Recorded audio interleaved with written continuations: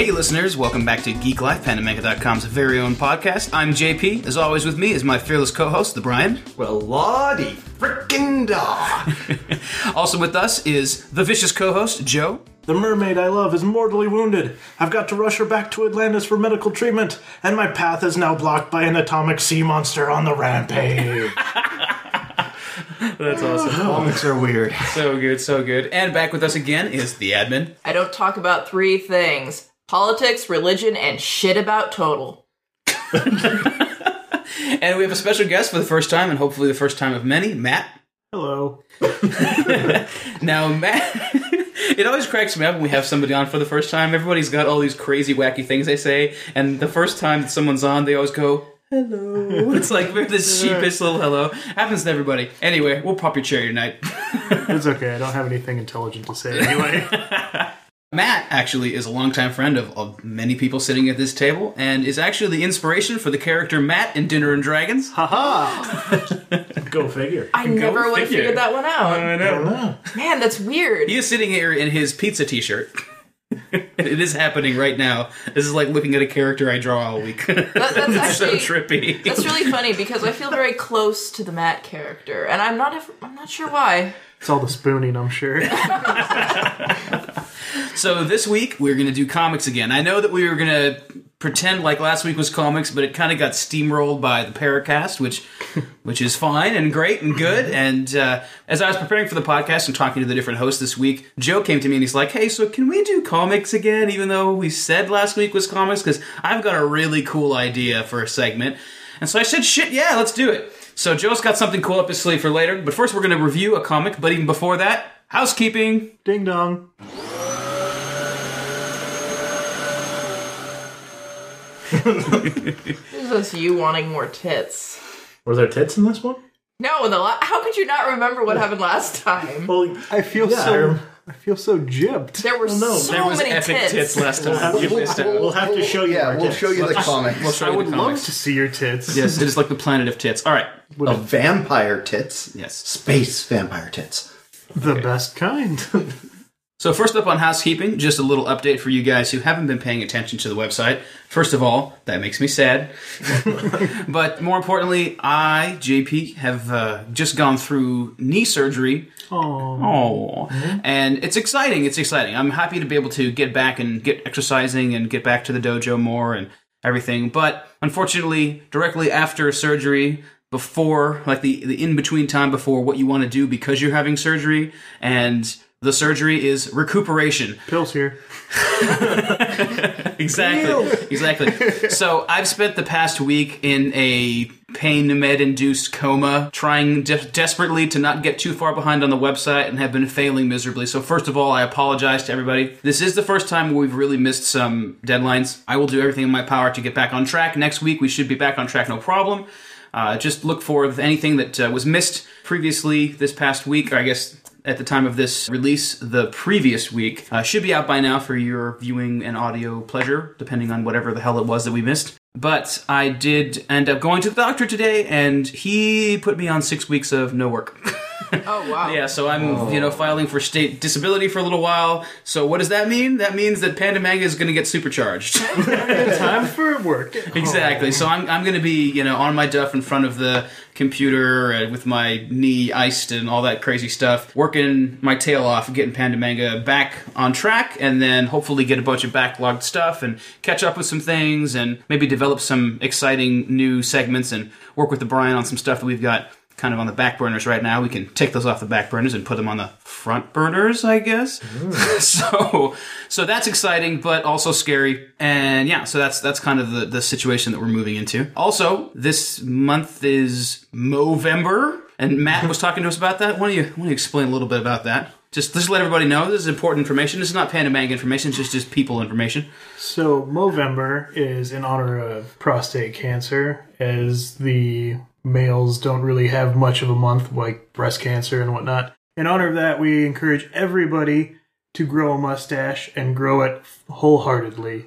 And if you don't have a mustache, go buy one at a thrift store and wear that. Which is pretty much what I'll have to do. I won't have a We mustache by should the end do, of should do a December. mustache cast for. On it. Done. Let's do this. Mustache No, cast. This mustache. is I want to crochet the Brian a full Manchu. do it.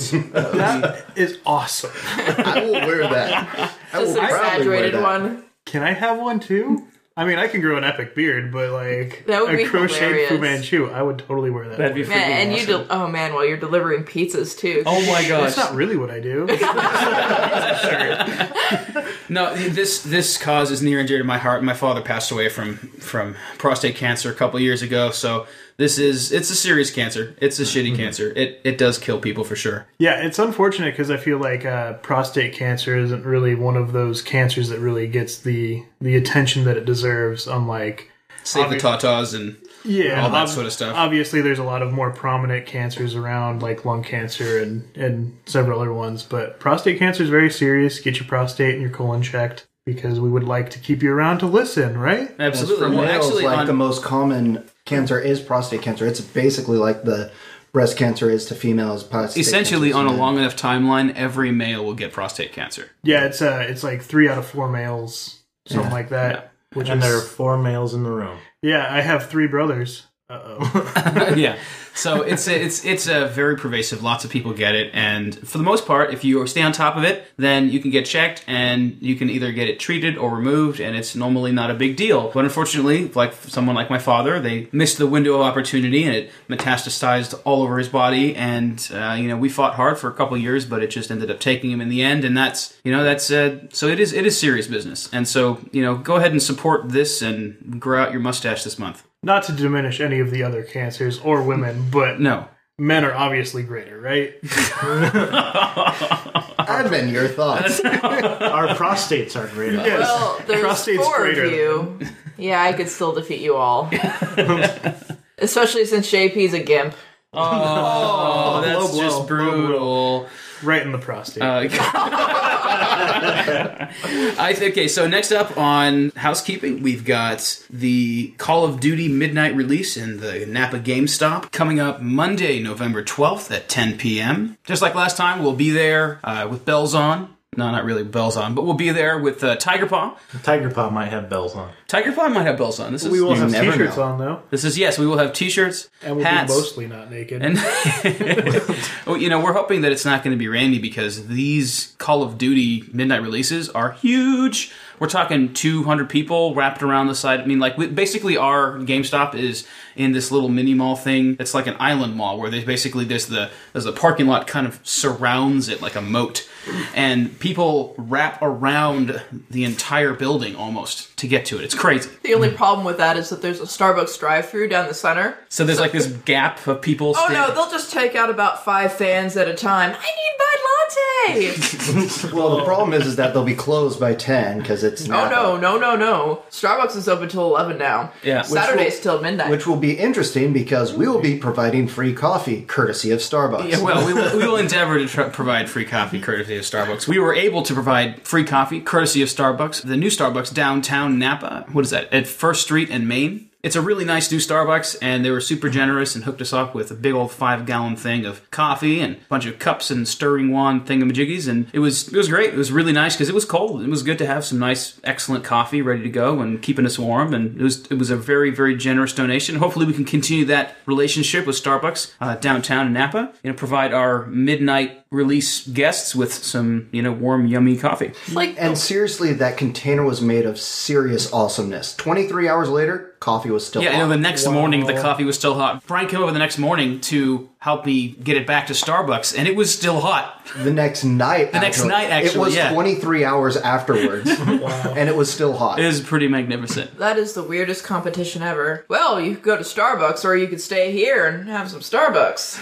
Oh yeah. Well, isn't That's that from how? downtown. Well, isn't that how like Starbucks is? Sometimes it's like I could either go to this Starbucks Or across the street to that to that Starbucks. Or I could go into the Safeway over here and go to the Starbucks inside of that, which is next door to the Safeway. the Starbucks Exactly. across the street. I think Napa has 5 Starbuckses, especially including the ones that are in stores. No, it's like more like 7 if you include the ones inside of grocery stores. It's insane. It's insane. There's only one 'Cause inside they're- a grocery store. No, Target has them now. So that's true. Target two has them. Targets, the Safeway, that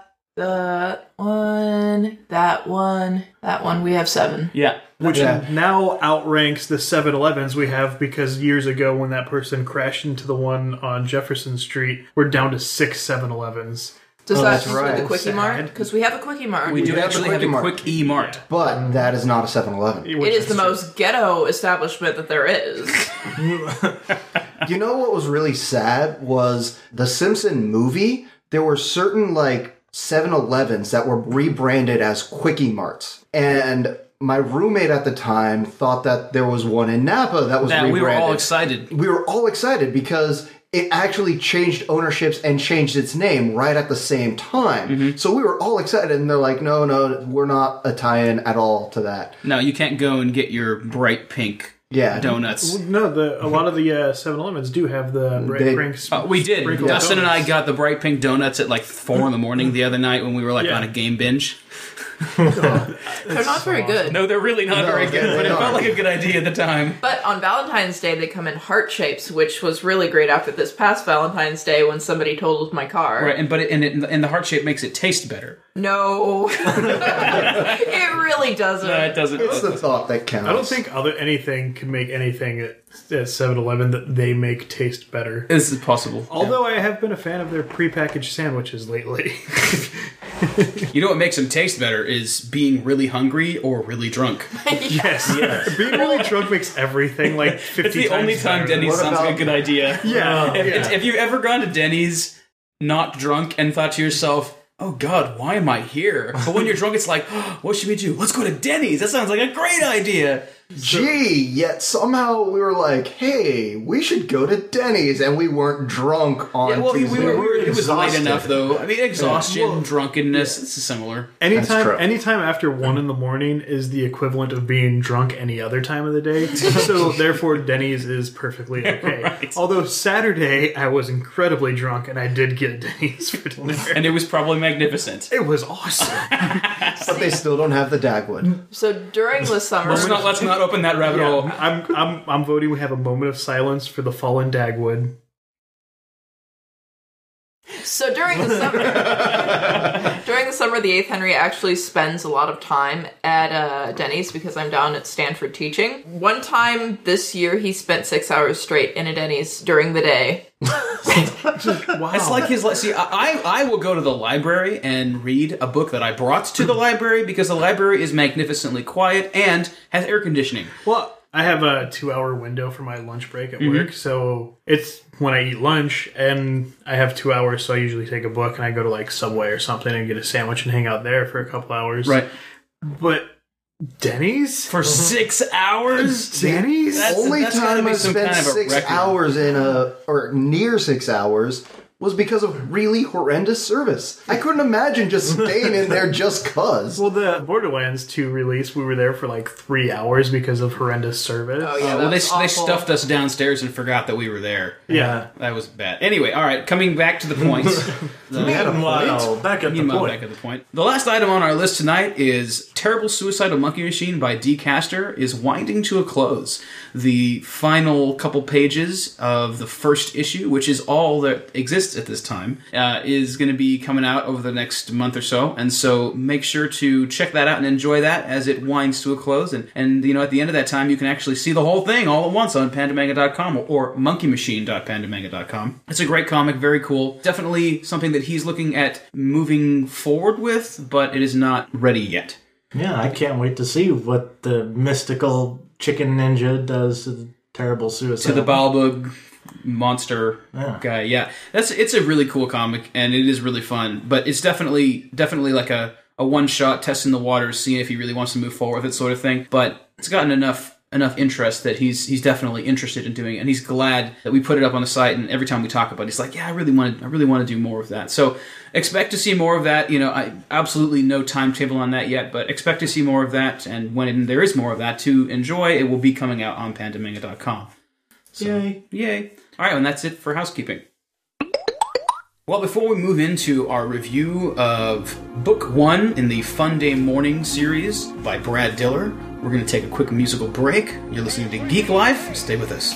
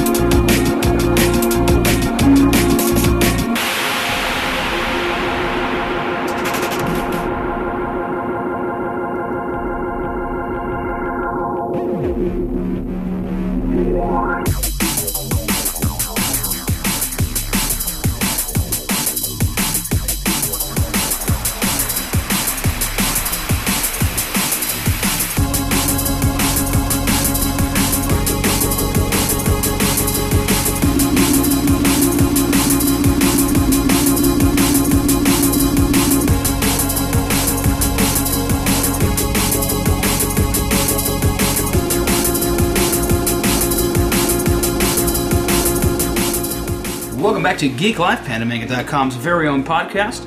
First up today, we are going to talk about Book 1 of the Fun Day Morning series by Brad Diller. Now, we ran into Brad Diller at the most recent SACCon. I actually ran into him at the previous SACCon before we were at SACCon in any kind of official Pandamanga capacity. And, I sat down, talked to him, gave him my business card and said, hey, we're hoping to come back and cover the next one and maybe get a booth or something like that. And we had a real good conversation. He was a real good guy. And so when we went back, I saw that he was there and, waved to him and he's like, hey! And so we actually, went over to the table and got a nice video interview with him. So let's go around and talk a little bit about what we thought for this comic book. It's essentially It's a collection of the strips that he did for several newspaper syndications. It is. That's exactly what it is then. It's a collection of the strips over the years that have been in syndication for newspapers that he did. And he's worked at newspapers that I'd say for 10 years now. Yeah, and several different papers. And it's pretty cool. I really enjoyed it. It reminds me a lot of like the Family Circus style or Far Side is what I thought. I really Far got Side. a lot of Crankshaft. Yeah? Like, just the husband and wife, the interactions, the snarky remarks. It seemed very Crankshaft. Back to and me. forth off of each other. Yeah. Yeah, and I would say that snarky is a really good way to put that. The kind of entire tone of this comic, series is very snarky. Definitely. It pokes fun at any topic, really. Like, from what I saw, there was a couple political things to married life to just about any To just topic. even puns. I mean, anything. Yeah. And for the most part, it all really hits the mark and is genuinely at least chuckle worthy, which is really what you want for something like that. For periodical sort of stuff, it doesn't have to be roll around on the floor laughing every time or be really compelling. It has to be, that's clever, and that's when what you've you got want. only like a single frame or two frames, and you've got just Right. a line of text underneath. Chuckleworthy is pretty much what you're aiming for the Absolutely. most part. Yeah, when I picked it up, when I was thumbing through it, it's the funny pages, just the short strips. A compilation of them, Yeah, and it's the short strips from funny pages, and I really liked the fact, like you said, that every one that I read, I kind of just, that's funny.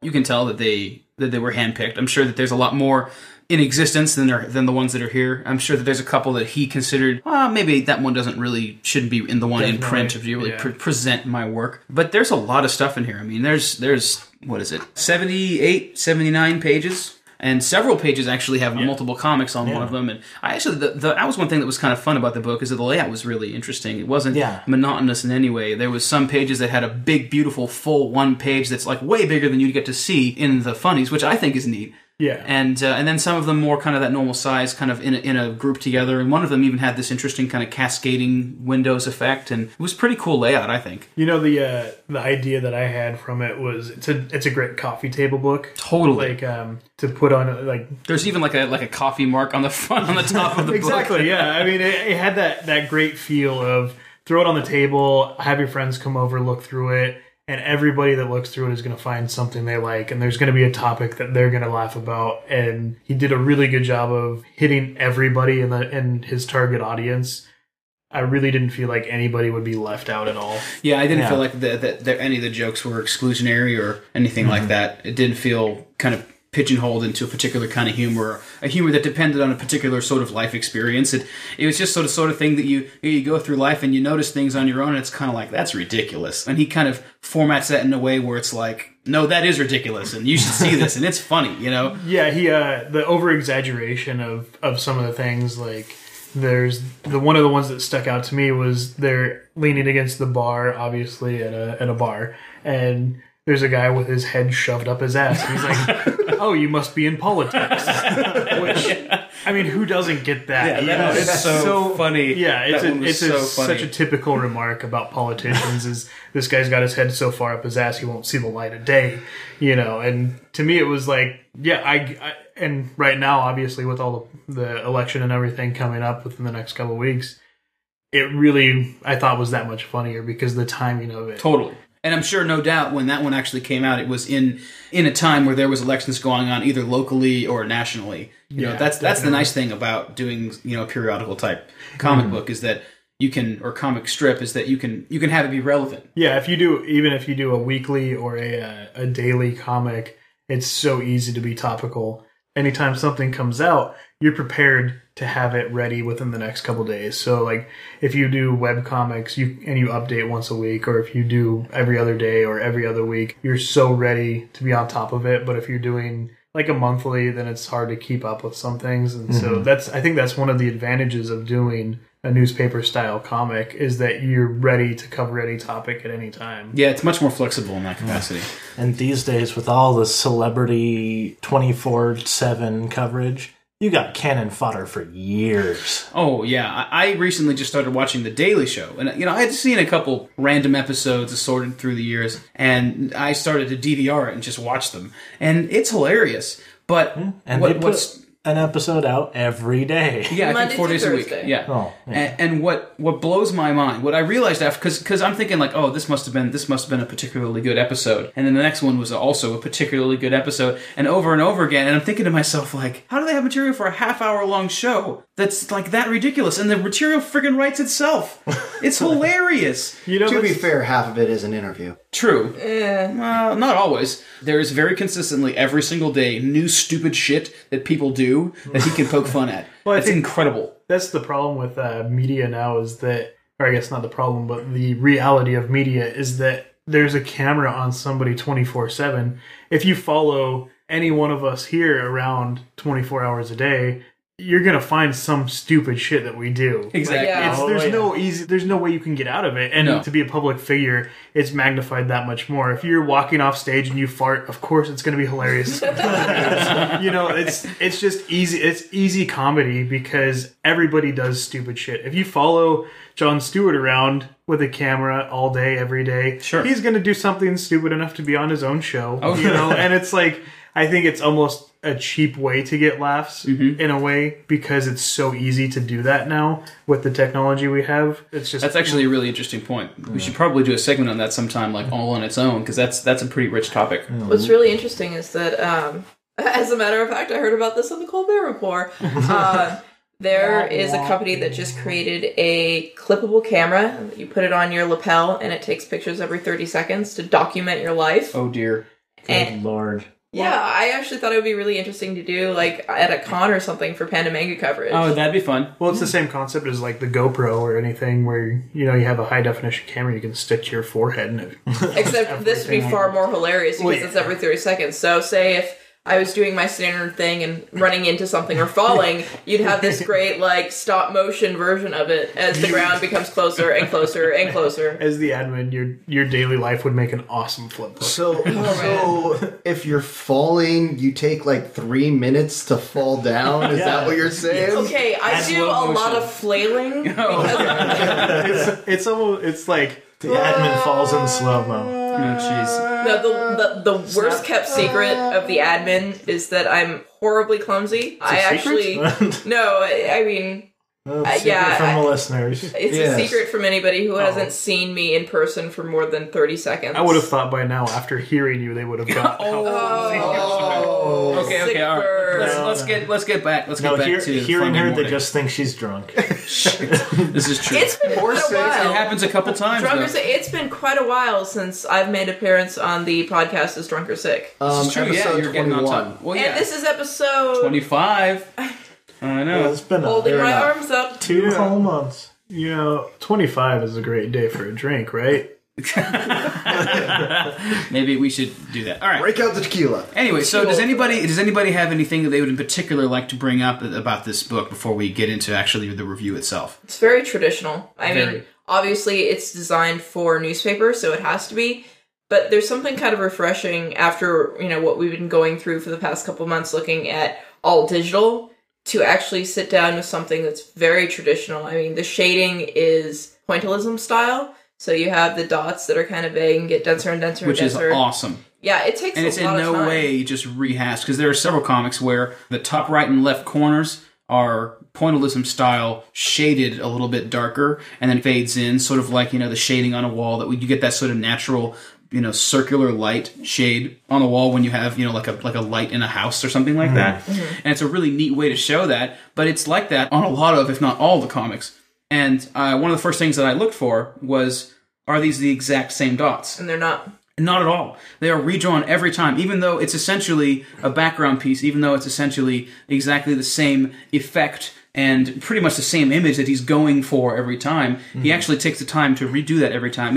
And in this world nowadays, a lot of people don't do that. If there's something that's recyclable, bang, they just recycle it. And it's actually, like the admin said, it's refreshing and quite honestly impressive that somebody's sticking to their guns and continuing to do it in that fashion. It's funny that you bring that up because, like you said, with the backgrounds being the same, there was I brought up the bar scene with the politician, right?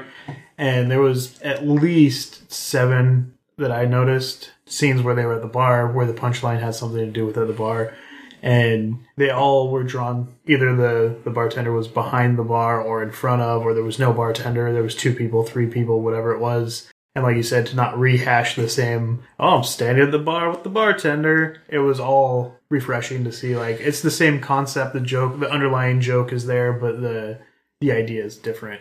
Yeah. Definitely. It's impressive for somebody. It's so incredibly tempting to rehash imagery. Yeah, the attention to detail he went through is nuts. I noticed in a lot of the scenes that take place in the kitchen, the notes... There is so much going on, and the notes have part of the art.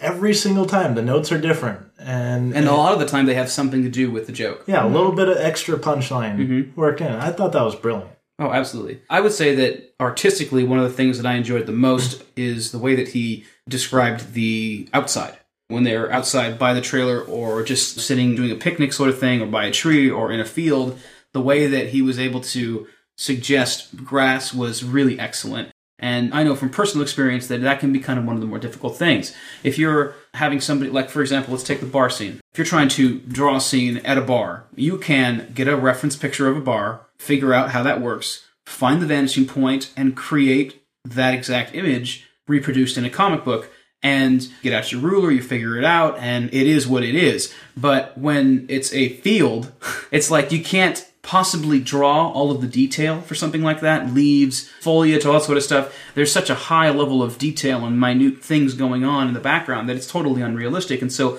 what you have to do is you have to suggest that there's grass there. You have to do things that, all this visual suggestion sort of stuff. Kind of a funny side note as far as the outside comics go. Did anybody else feel like they were living on a cliff? Almost. Yeah, I think there was one joke where the backside of the hill was like a sheer drop. Yeah. Even before that, just the way that he made the sky look, I really felt like they were living on this strange precipice, this open field, and there was their trailer, and then just steep drop on all sides. It did feel like they were up high somewhere. You know what I think a lot of us glossed over when looking at it initially is the family lives in a trailer.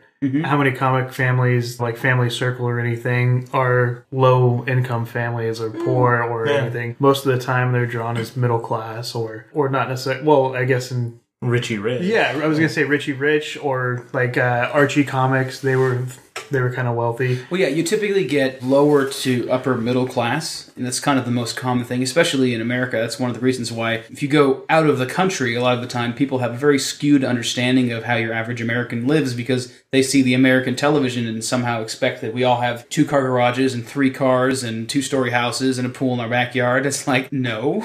Well, I mean, the title of the comic really gives you that impression right away. I mean, it's called The Neighbors Have 2 Flamingos. And it implies 2 pink flamingos. Who has pink flamingos in the yard is mainly people that live in a trailer, honestly. Is that the title or is that one of the jokes? Title. I think It's the title of the book, I would assume. But it's the joke on the cover. They're It's the sitting there. subtitle. Yeah, they're sitting there on the lawn chairs looking at their one pink flamingo, and she's bitching Being at him. jealous that She's bitching at him. It's like, well, the neighbors have 2 flamingos. It's like no matter what you have, you want more, even if it's crappy. Exactly, yeah. And so I noticed that, like, when I was going through it as well, is that it was a poor family. It was kind of a different look at comics in a way, and it was a different look at a family that's involved in comics, because I mean all the families or the comics that we likened it to in the beginning, Crankshaft and Family Circle and Family Circus. Circus, yeah, sorry, Family Circus. Far Side. Far Side, yeah, I mean those are, I mean I guess Far Side doesn't really, Far Side's kind of all over the place. yeah, it doesn't really have,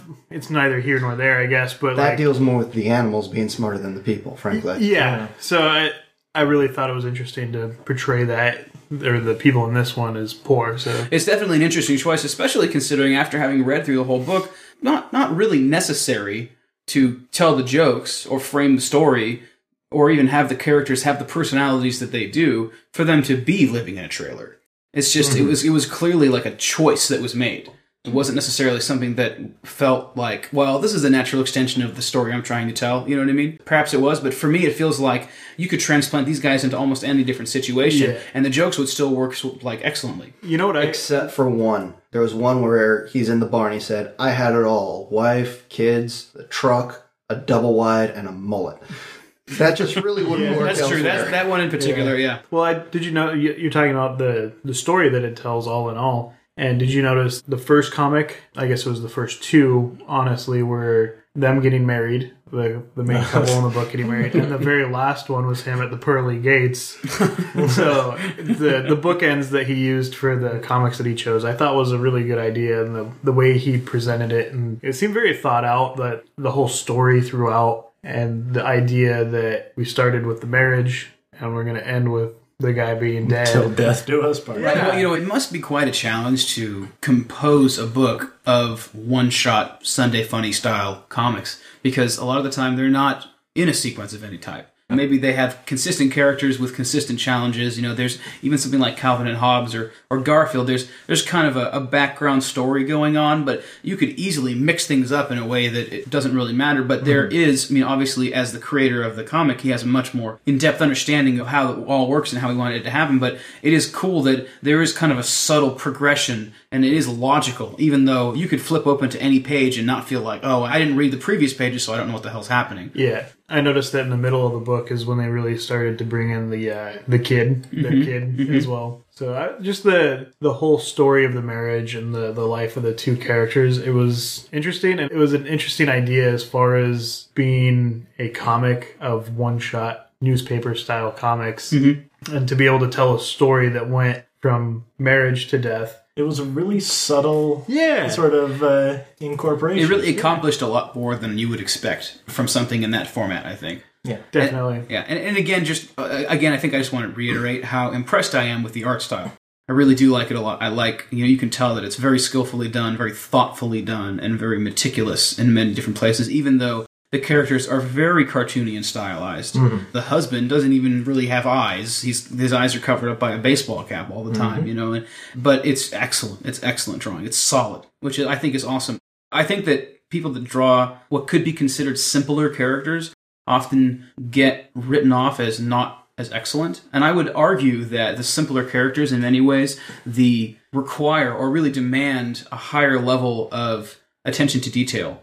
Yeah, because it's really easy to make simple characters look like crap. Oh, absolutely. I was actually having a conversation with somebody this afternoon about drawing Artistic Monk and how terribly important it is to get his head the right shape. And for anybody that reads Artistic Monk, you're thinking to yourself, his head's a circle, John. But it's really not. It's a little bit flatter in the forehead. It kind of comes out around the nose and mouth area. It scoops in for the chin. He's got a little, kind of Labrador knobble on the top. I mean, it's all incredibly subtle, but I guarantee you that if I switched those things around, he'd look funny. But you're not meant to recognize those things. You're meant for it to feel right without ever feeling like, oh, that's, because you're not going to look at it and go, oh, that guy has a big forehead, or oh, this or oh, that. It's supposed to just feel like the same character. But there's a lot that goes into making them look just right, as I would say even especially when they're simple characters. Well, yeah, even talking about the characters and how important it is how they look. I mean, I read a lot of Penny Arcade, and if you go back and look at their very early stuff, the characters, different. Yeah, the characters look completely different, but they still have a lot of the same style to them. Yeah. And all of the styles that they've gone through since then, and the style changes and the little tweaks and this and that. Both of the characters look incredibly the same and incredibly different as time has gone on, and It's like that for a lot of the really good ones online. One of my favorites is Control-Alt-Delete by Tim Buckley. Yeah. And you look at his original stuff, and it's available online. I think the first couple of them are available for free on his iPhone app. And it's wild how different it looks, but at the same time, it looks exactly like the characters. You can tell who's who, no problem. It's progressed a lot. And that's something that I've come to realize in the very small amount of time that I've been working on a couple comics, is that it's almost like the characters already exist somehow, and you are getting to know them better, and they are being revealed as you work on them more. It's kind of like these characters, they really want to look this way, they really want to move this way, they really want to have this sort of a feel to them. And the more you get to know them, and the more you draw them, and the more you read scripts and have conversations with the writing team and the creative team, it can become increasingly clear who they are, as if they're already in existence and you're getting to know them better somehow. It's kind of like the writer's narrative of the characters just start writing themselves. Absolutely. After a while. Yeah, it's very cool.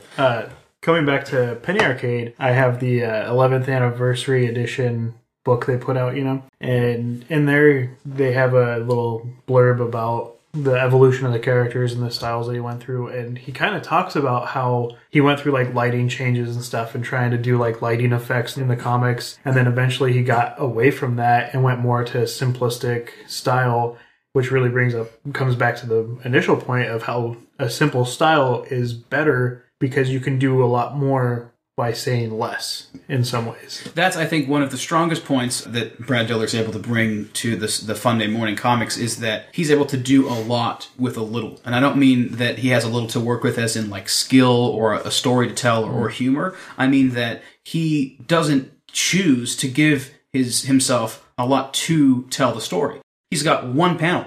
He's got probably one line. I would imagine that he has in his mind a word count that he's trying to stay under. He's got typically only a handful of characters. And you don't get to do a lot of visual storytelling when you've only got one page. I mean, let alone the simplicity of the characters, which, again, is great, but also in some cases can be challenging. And so it's kind of a ballsy thing, and he, I think, is very successful in it. Yeah.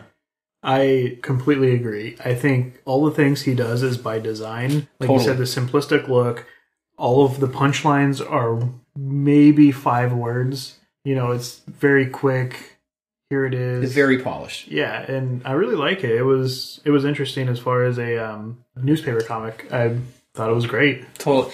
I think this is just one of the many cool things about dipping into the independent comic community, and one of the reasons why I'm so excited that we ongoingly cover independent comic conventions and have access to comic creators and things like that do self-publishing and whatnot, is that not only do you get, well, first of all, you get things that you wouldn't normally get elsewhere. I mean, yeah, in theory, we could stumble across Fun Day Morning online, because at fundaymorning.com, but very likely, it's just as likely we may not. The internet's huge.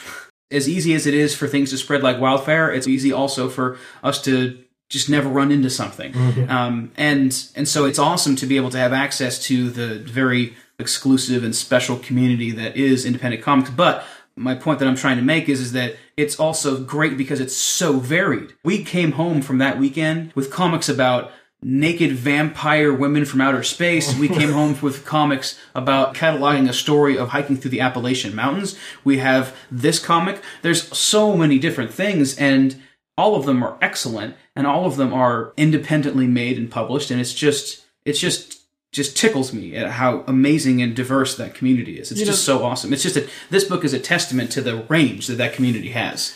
That's really the great thing about comics, is that with pictures and minimal words, you can tell any number of stories, and you can do it with any number of art styles. I've seen comic books that are elaborately painted portraits every page, and I've seen ones that are very small pencil drawings. What was the zombie comic that you brought by from the library a little while ago, Joe? What was that one? Right. Daybreak by Brian Ralph. Right. That was awesome and incredibly minimalistic. Yeah. It was the 6 panels on each page. Yeah, actually every single panel had 6 panels that were all square and equal distant and equal size and everything like that. Yeah. There was, 4 characters if you included the dog. Yeah, and everything was very gestural and stuff, and that one would be a neat one to review. That one was a really cool one. Yeah. But anyway, so yeah, does anybody have any other thoughts they'd like to say? I know we normally go around in a circle and let people have an individual time, but we kind of went at it all together, and that felt like it worked out. Is that, you guys feel complete? You have anything else you want to say about this one before we give our final reviews? I got nothing. Nothing? All right, hold on a second. Aw. All right, well, let's go around and see what everybody thought and, give our ratings. And for those of you that are new to pandamanga.com, our rating system for comic books is 1 to 5 issues, and you can have half issues. And the idea is, based on what you've read here, how many more issues would we be interested in reading? Now, with something like this, it can be kind of challenging because it's kind of a complete thought, and it's actually a lot of, because the dose that this is meant to be given is not a book this size. This is meant to be a single page weekly sort of thing. So it's a little bit tricky to try and use our system for this one. So maybe we can talk about how much more we'd like to see of this, but maybe more shift over to a kind of quality scale or something like that. Does that make sense, you guys? Yeah. It's a little unfair for this sort of a format of comic to really use our traditional system. Does that make sense, Brian? Makes perfect sense to me. Okay. So anyway, Brian, why don't you go first? So I'm going to give this one a 3. And here's the reason. Like JP was saying, this is a completely pretty much encapsulated thing. You read one, you don't really need to keep buying more issues. Although he is working on a second compilation. Yes, which would be kind of cool. But the way I see it is, if this was a hardbound thing, I could see myself at least buying 2 or 3 others and giving them to friends who like this style. I'm like, here, Merry Christmas. And by Merry Christmas, I don't mean I'm giving to them as a Christmas gift. It's just one of my sayings. Like somebody asks, can you pass the salt? Yeah, here, Merry Christmas, That's just kind of how I roll. This is how he does. Yeah. Yes, so... Yeah, it is a great coffee table book, like Matt said. That's definitely something that I'd be happy to have and probably will just kind of leave out on the coffee table, Any other thoughts, Brian? That is all. That is all. Matt, how did you feel about this one? Honestly, I would probably give it a 4. And my thought process on that is, like Brian said, I probably wouldn't buy the second one in this series when he comes out with the second book. But I'd buy this one. I'd leave it on the coffee table. But where I get my number 4 rating out of is if I saw this comic in the newspaper, it would probably be one of the first ones I check. Totally. And that's where my thought is, because this is where it started. This is the format it was in initially. So if I were to get the Sunday Funnies, I would turn to this one. I would look for this one every week. Yeah, you'd go Garfield, Fun Day Morning. This would probably be above Garfield for me. Really? I like Garfield. Oh, snap. I like Garfield, but I think this is more current and up to date. Totally. Yeah. Totally. Yeah. Yeah, but I mean, to be fair, when we all have comics that we kind of aim for in the Sunday Funnies. Whenever I get a newspaper, the first thing I do is flip to the comics before I do anything else. Oh, yeah. And, well, of course. And Who wants to read bad news? this is I true. read the sports section, sorry. Jeez, Brian. I listen to the radio for sports radio. This is there you go. But there's always a couple that I look for, and I'll eventually read them all. But I'll go to BC. But there's definitely there's a couple of them that I aim for first. There's definitely a pecking order in the comics. Absolutely. The funny page is the ultimate pecking order. If you were to say Alley-oop is the lieutenant general to Garfield, you would have a total hierarchy in a military system for which comic is the ruler, and the 4-star general would probably be Boondocks. There you go. So, and this, I would say this is probably a very high-ranking officer. Absolutely. That's a good way to put it. If that is the most convoluted ranking system you've ever heard, I apologize. But that's the only way I can really... We need to find some way to use that for something else, frankly. That's awesome. Joe, what did you think? Yeah, I'll definitely give this a 4 too.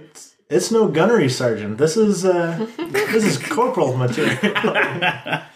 Oh, that's too funny. I'm going to look for this on my Google Comics app I have for my iGoogle thing. It's going to go right up next to Boondocks, Garfield. Yeah, after having read through this, I'm going to go to the fundaymorning.com and look for an RSS feed to dump onto my feed. Yeah, exactly. That's like my homepage. I have a bunch of feeds, But I'm totally going to try and incorporate this into my, the first thing I see when I get on there. Because I would love to, and I think that he updates, once or twice a week. I really thought that his sense of humor really parallels mine. Yeah, absolutely. Mm-hmm. Yeah, this is going to be an easy thing to work into my morning comic rotation. Totally. All right, admin.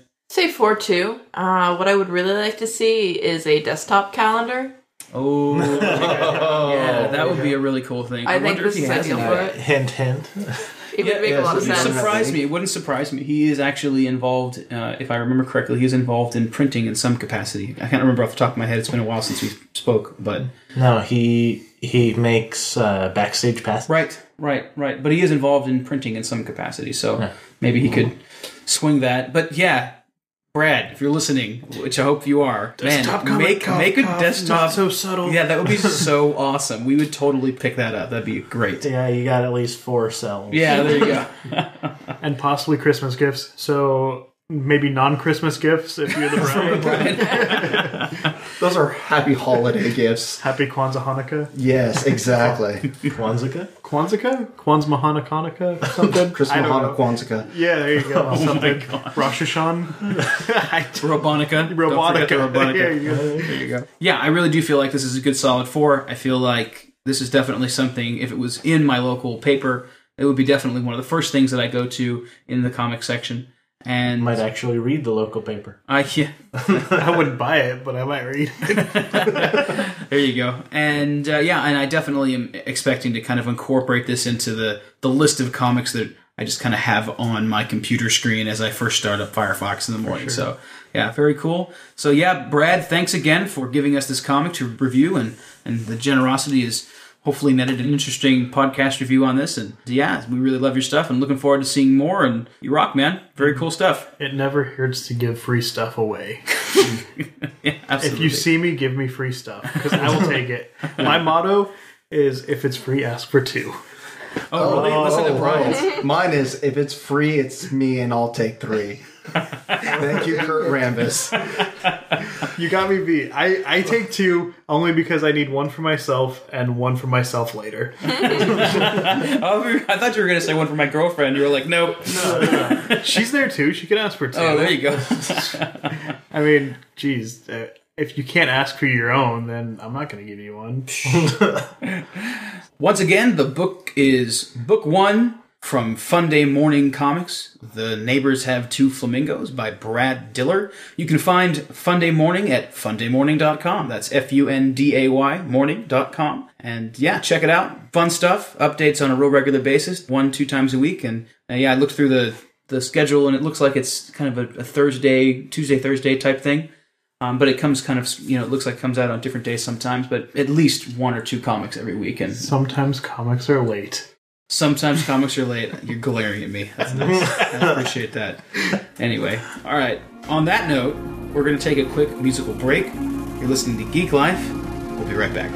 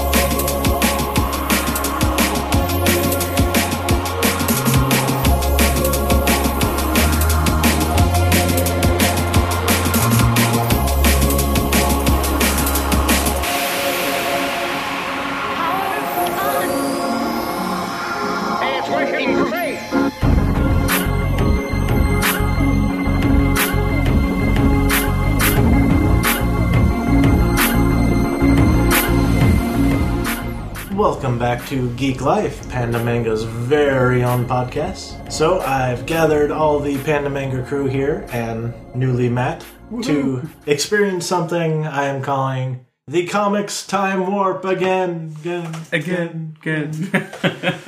This is a really cool idea. When you told me about it this afternoon, I was like, oh, that sounds awesome. Because I was totally expecting to do a zombie podcast. Yeah. And, well, not this afternoon, the other day. And you said, can we do this? And I thought, yeah, screw zombies. We'll do that next time. Henry just The Henry just rolled over in his grave, even though he's not dead. no, he just rolled over in his bed. So, explain the Comics Time Warp again.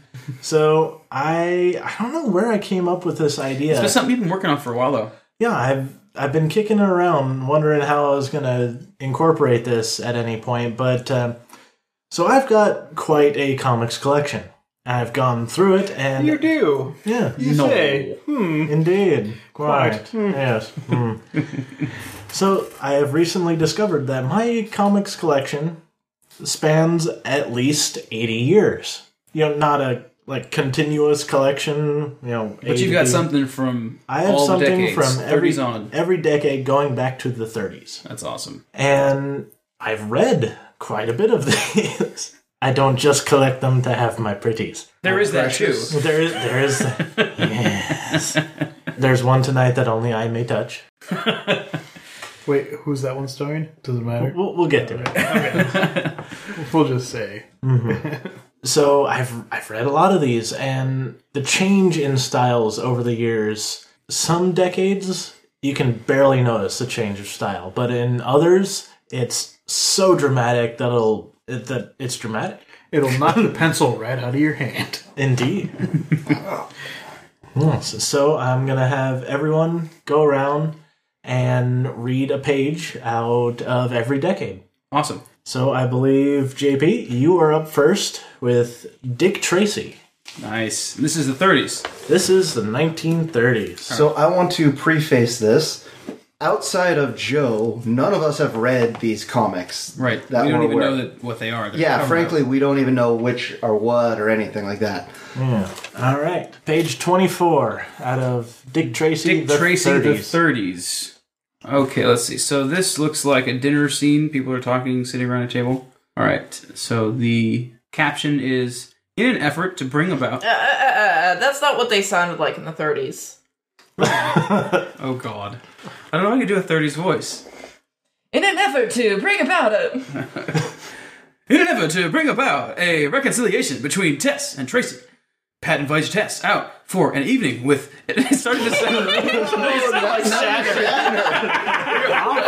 It is terrible. I'm just going to read it now. It's supposed to- Try a Bugsy voice. In an Mary, effort. what I'm going to do is I'm just going to add meow, so you at the end of everything. See, this is why the Henry needed to be here, because he could at least do voices. You can do the Bugsy voice, no problem. All right. In an effort to bring about a reconciliation between Tess and Tracy, Pat invites Tess out for an evening with the intention of dropping a good word for the former plainclothes ace. It's really hard to tell who the hell's talking. It's awfully nice of you to ask me out, Pat. I've been rather lonesome lately. Well, that's what I thought. And listen, don't be afraid to order. When I take a girl out, I shoot the works. Those are the words on the page. Yeah, totally. Wait, it gets better, Finger bowls and everything. Okay. All right. Welcome to the 30s, everybody. All right. I see your right eyes so well. Wait, what? I see your right eyes so well that you've removed the bandage. Okay, must have been injured. Or something. Yeah, I took that off today. Okay, take a breath. It got so every time I removed my hat, somebody dropped a penny in it. Yeah, see? Yeah, see? Alright, okay. And while Tess and Pat move in an atmosphere of gaiety and fun, a well-known figure, off-duty for the night but still in uniform, stops to buy a paper on his way home. All the guys are going to sound the same, I'm just letting you know this right now. Well, boy, my dogs are barking. I'm beginning to realize what a cop walking a beat has to go through.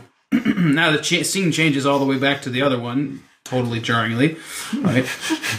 Well, these were first published in strips. Oh, strips. okay. So Does anybody think he's sounding vaguely racist? Why am I sounding racist? Guy, what? now you sound a bit more southern. All right, okay, all right. Who cares? Who is that dark man? Son of a bitch. Well played, Evans. All right. Pat, who is that dark man at the third table? I never saw him before, Tess. He looks like, well, maybe a hoodlum or somebody. Shit! Oh, Pat, I left my compact in my coat with the checkroom girl. be a good scout and will you get it for me? Surest thing. I've got to know more about this dark man. His face looks familiar. This is the dark man sitting here. Oh, again, all the guys are going to sound the same. All right, then. We'll meet tomorrow night at 10 o'clock, Harvard Avenue. And the river, okay? Okay. Good night, Tess. It's been a pleasure to take you out. And remember what I said about Tracy. I'll try. Good night, Pat. Who was that dark man I saw in the cafe? And what could he have meant when he was... This is great. What could he have meant? Panda Beast Theater is gonna rock. Oh, yes, it is. We'll tell you about Panda Beast Theater off air. I'm sorry, I'm dying.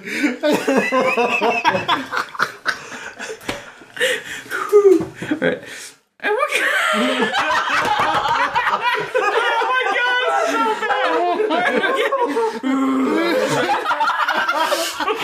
Okay, John. I have 3 battles left. John. This. JP, I believe in you. I always have. That's why I'm here. All right. Okay. I could Who go was on that with the dark rest. man I saw in the cafe? And what could he have meant when he said to the other, "We'll meet at 10 o'clock tomorrow"? Tomorrow night at Harvard River. Hope you're not allowed to edit any of this. Excuse me, John. I think that second time she said that's still her voice, right? When he said, Yeah, I know, but, But it's her, in she's- her head, she's remembering it. That's what's happening. See, I was expecting her to be saying it out loud. I would interpret this as her doing an impression. Exactly. That's what I All thought. right, Yeah. all right. That face. Oh, now I think I recall where I saw it before. That's one of the roughnecks Big Boy had with him when I was captive in his apartment. That's who it is. What should I do? What should I do? There's something in the air, something important. But what? You sounded like Tally for a Dear God, I'm not sure how. I was actually Who is that pretty black much man in the thinking cafe? like, Maybe if I smoke a joint, I'll remember. I was thinking like more along the lines of Scarlett O'Hara. Oh you know? my God. I've always depended on the kindness of strangers. I don't even know where all that happened. You guys were witness to magic right there. Exactly. All right, Pure so that was the comedy plan. genius. that was it's wow.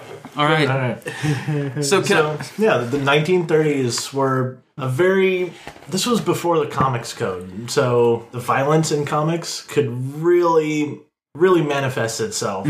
Like on the cover right there, Dick Tracy with a Tommy gun and no eyes at all. He is holding that Tommy He's got gun beady really eyes. close to his face. that's true. But they could smoke, they could drink. The bad guys had actual motives. This is what comics could have evolved from if the comics code didn't come in the fuck everything 40s up. and really bite us in the ass. Yeah. Boo, hiss. Exactly. Legislation. Well, I think as I was reading it, the one thing that was killing me was the way that the thought bubbles were drawn.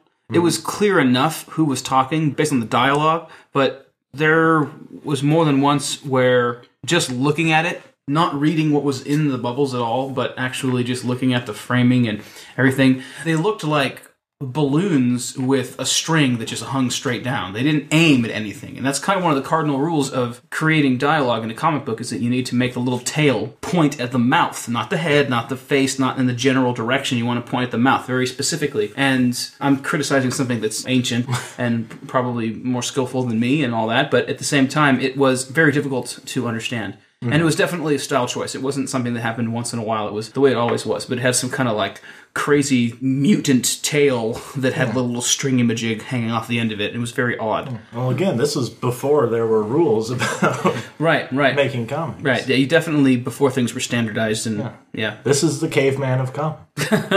But pretty cool. All right, who's next on the chopping block? Next up. You have to do voices now. Oh, Yeah. It I is am. happening. So All right, just saying. the admin gets my digital copy of Captain America Comics #1. The astonished men enter to find a surprisingly modern laboratory. The army officials gasp in startled amazement as the wrinkled old shopkeeper sheds her wizened features to become an absolutely beautiful young woman.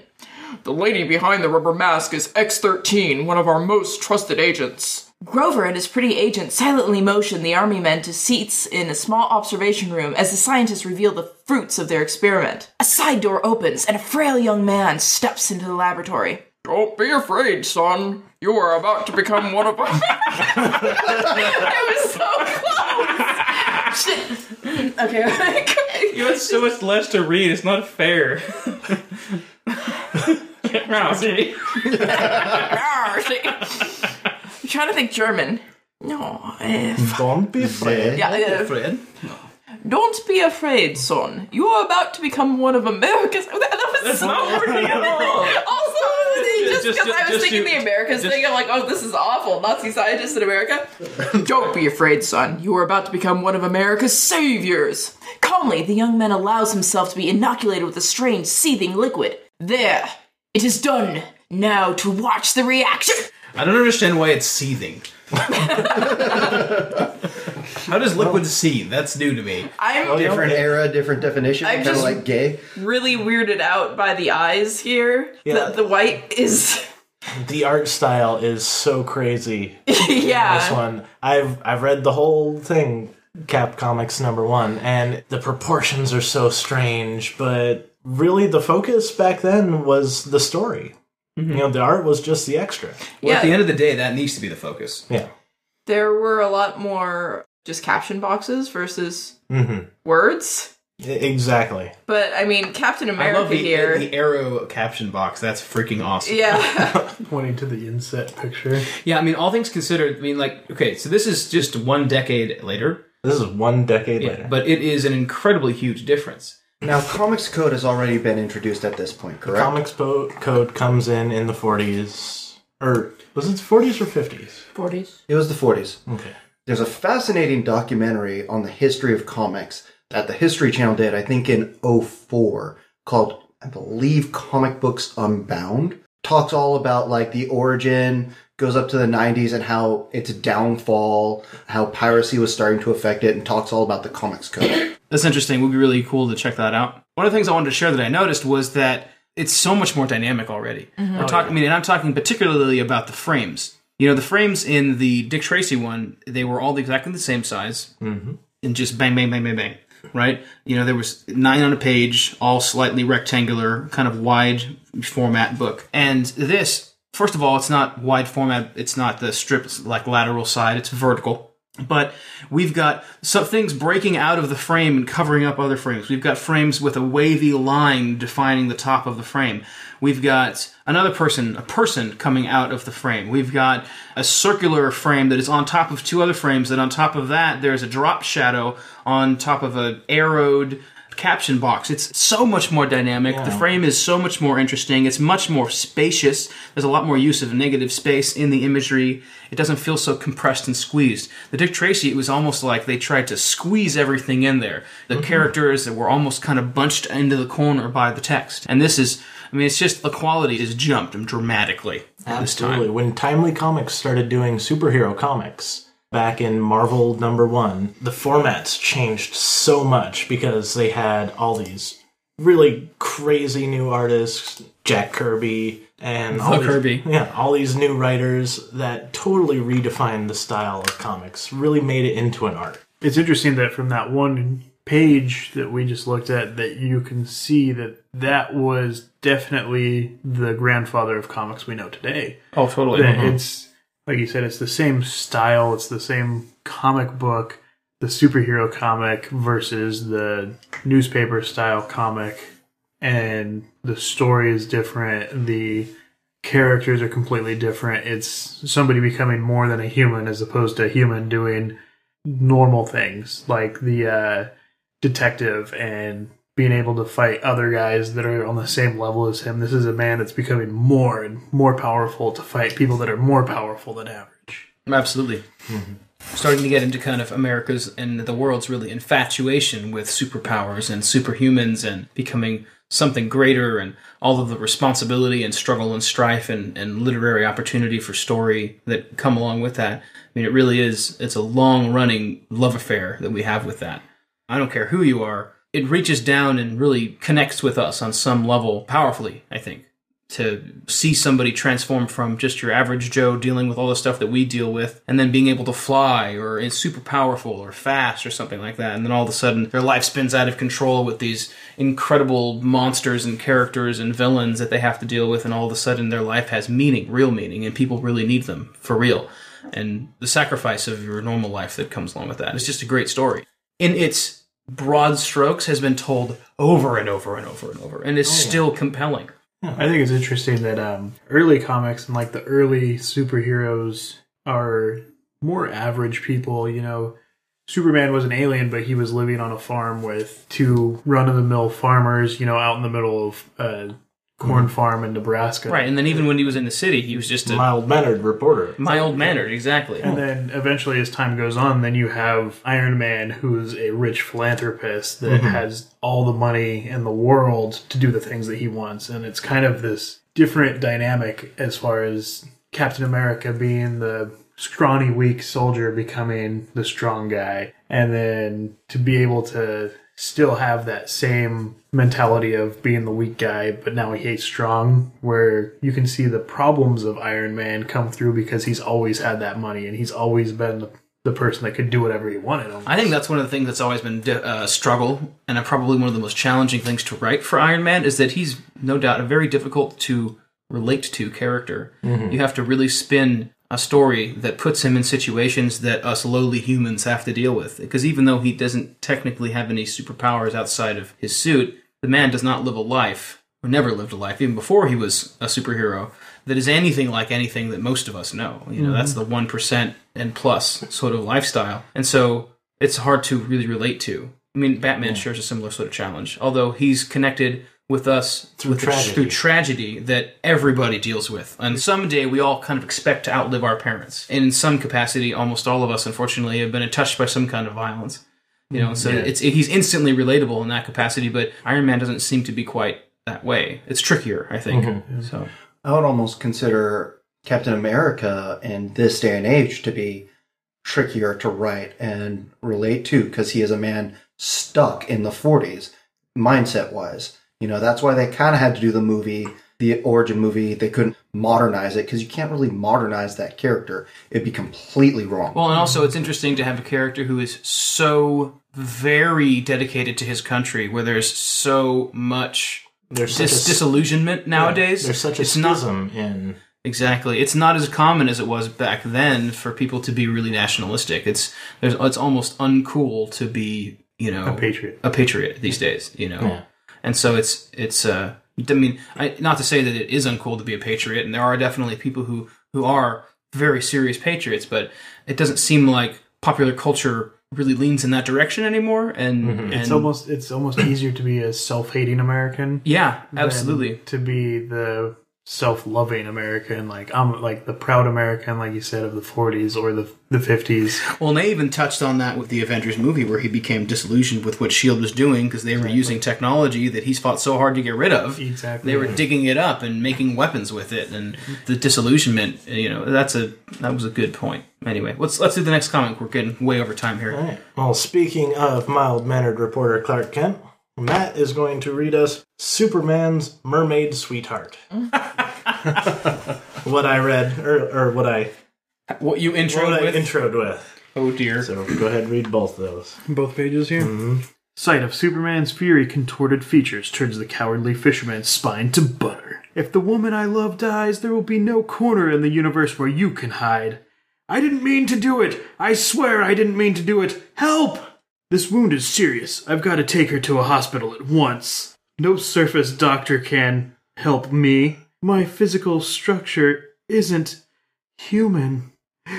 Take me back to Atlantis. It's my only hope. Guided unerringly toward Atlantis by his telescopic vision, Superman soon finds his path blocked by a giant winged sea monster with radioactive eyes. If those radioactive rays strike Lori, she's done for. The monster must have been hibernating undersea when it was awakened and strangely affected by radiations and the shock of a mighty undersea atomic bomb test blast. How so specific. Yeah, Just in the eyes. I'm guessing that Really, in the- really specific. I love that Three it's Lori frames. the mermaid. Yeah. You know, Well, like this is so different from what we saw with the Captain America comic. I mean, there's only the first panel is Superman carrying a mermaid with a evil fisherman running away, and she's swooning as a typical 50s woman would do. And then the next panel is a much smaller panel that is just kind of offset to the side underneath, and it's Superman over her because he's protecting her, and she's laying on the rocks on the beach just so swooned because she's she can't handle it because she's such a frail, fragile woman. she's such a frail Lori. Yeah. And then as soon as the sea monster appears, it's, oh my god, radioactive everything. Watch out for nuclear bombs. It's so crazy that's you can really tell that the main focus of the 50s was don't set off the bomb, right? Well, And that's don't one forget thing. to duck and cover. Yes, yeah. And kiss your ass goodbye. We're missing a major point here. Joe, why the hell was Superman in love with a mermaid? Why wouldn't he I'll be? let you read through that one. It's a heartbreaking story of Superman's first real love. And I, The With mermaid a fish? And Superman makes only one face in all three pictures. I did my best to read the bold letters, bold, the way they're put in there. Like, the emphasis on radioactive is everywhere. Wow, their grasp of what a mermaid might look like is a little, yup. So funny. Would But you you say fishy? I hate you, Brian. It was there. Somebody had to say it, and the 8th Henry and Chaz aren't here, so... Well, DC is sort of infamous for being pretty politically charged. Yeah. I mean, it's kind of a byproduct of being an older company. Being around, being very nationalistic and very supportive. And Superman being the first superhero. Yeah, I know. It's funny. It's almost like you expect Captain America to be on DC. It's like that's where he should be. Yeah, it's just like truth, just means just the justice, and character. the American way. Exactly. Yeah. Has always been his catchphrase. When I was reading Or it, now that he's not a American citizen anymore, it's truth, justice, and all the other stuff. when I was Smallville, yeah. when I was reading the pages there, Superman Returns. I really thought of the Watchmen and the atomic clock and all the things that they touched on with that. Right. And like That was very retro. the way that it went through the decades and the focus on the different decades and the 50s, it was just so stereotypical of the 50s to be afraid of the nuclear bomb. Totally. Totally. Yeah, but in this book of comics, you can still tell that the art is a lot more dynamic than back in the 30s, where it's all very blocky and very Huge use of angle. negative space in this one. Yeah. Huge. I mean, really huge. And it's kind of hard to tell because this is a black and white versus the Captain America was a color. Right, and all this is also a much smaller format. Yeah. Now, would this have been originally a normal comic format, or is this the way it came out?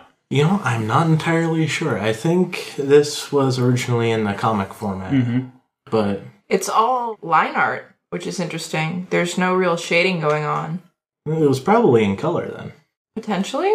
Yeah, so what we're talking about as far as the size, this book looks kind of like a little smaller version of a regular trade paperback book, standard paperback book. I mean, we're It's a little talking bit smaller. maybe like 5x4, something like that, 5x3. Yeah. something Yeah, like it's the that. size of like a regular novel. When I first saw Joe pull it out, I literally thought it was a choose your own adventure novel.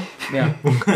Oh man, That's perfect. that's a slash from the past. I right was there. thinking, young kids kind of novel, That's but what I was thinking, like I was a- worried they would think Dr. Seuss and choose your own adventure. Perfect. I was thinking more like Encyclopedia Brown.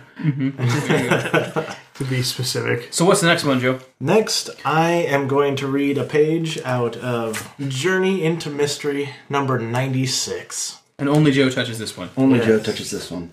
This is from 1962. This one's double wrapped, by the way. Yeah. It's an original printing. We've been sitting here for 10 minutes waiting for Joe to unwrap it. It's taken quite a long time. This He's got gloves on, Superman tweezers. is just abstract insanity. $1.25. It was expensive too. Wow. Well, that's for 5 whole stories. That's a full trade. Still.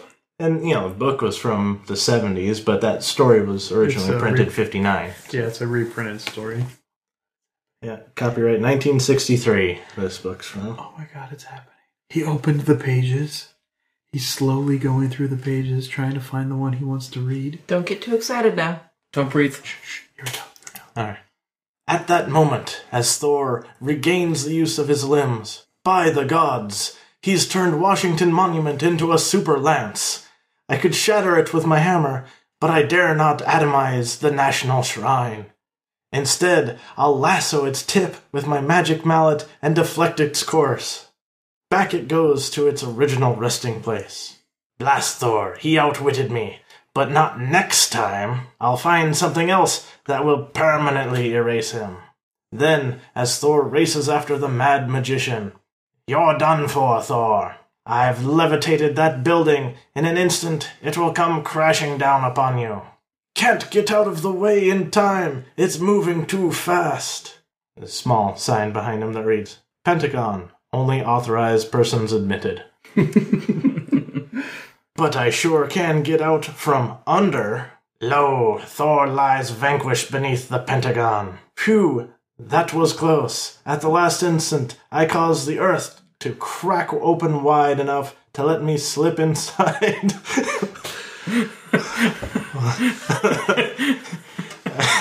Don't get too excited. You're gonna ruin your time. It's getting hot. Don't sweat on the book, Joe. Okay. Phew, that was close. At the last instant, I caused the earth to crack open wide enough to let me slide into an earth fault. Now to hack my way out. With a hammer. With a hammer.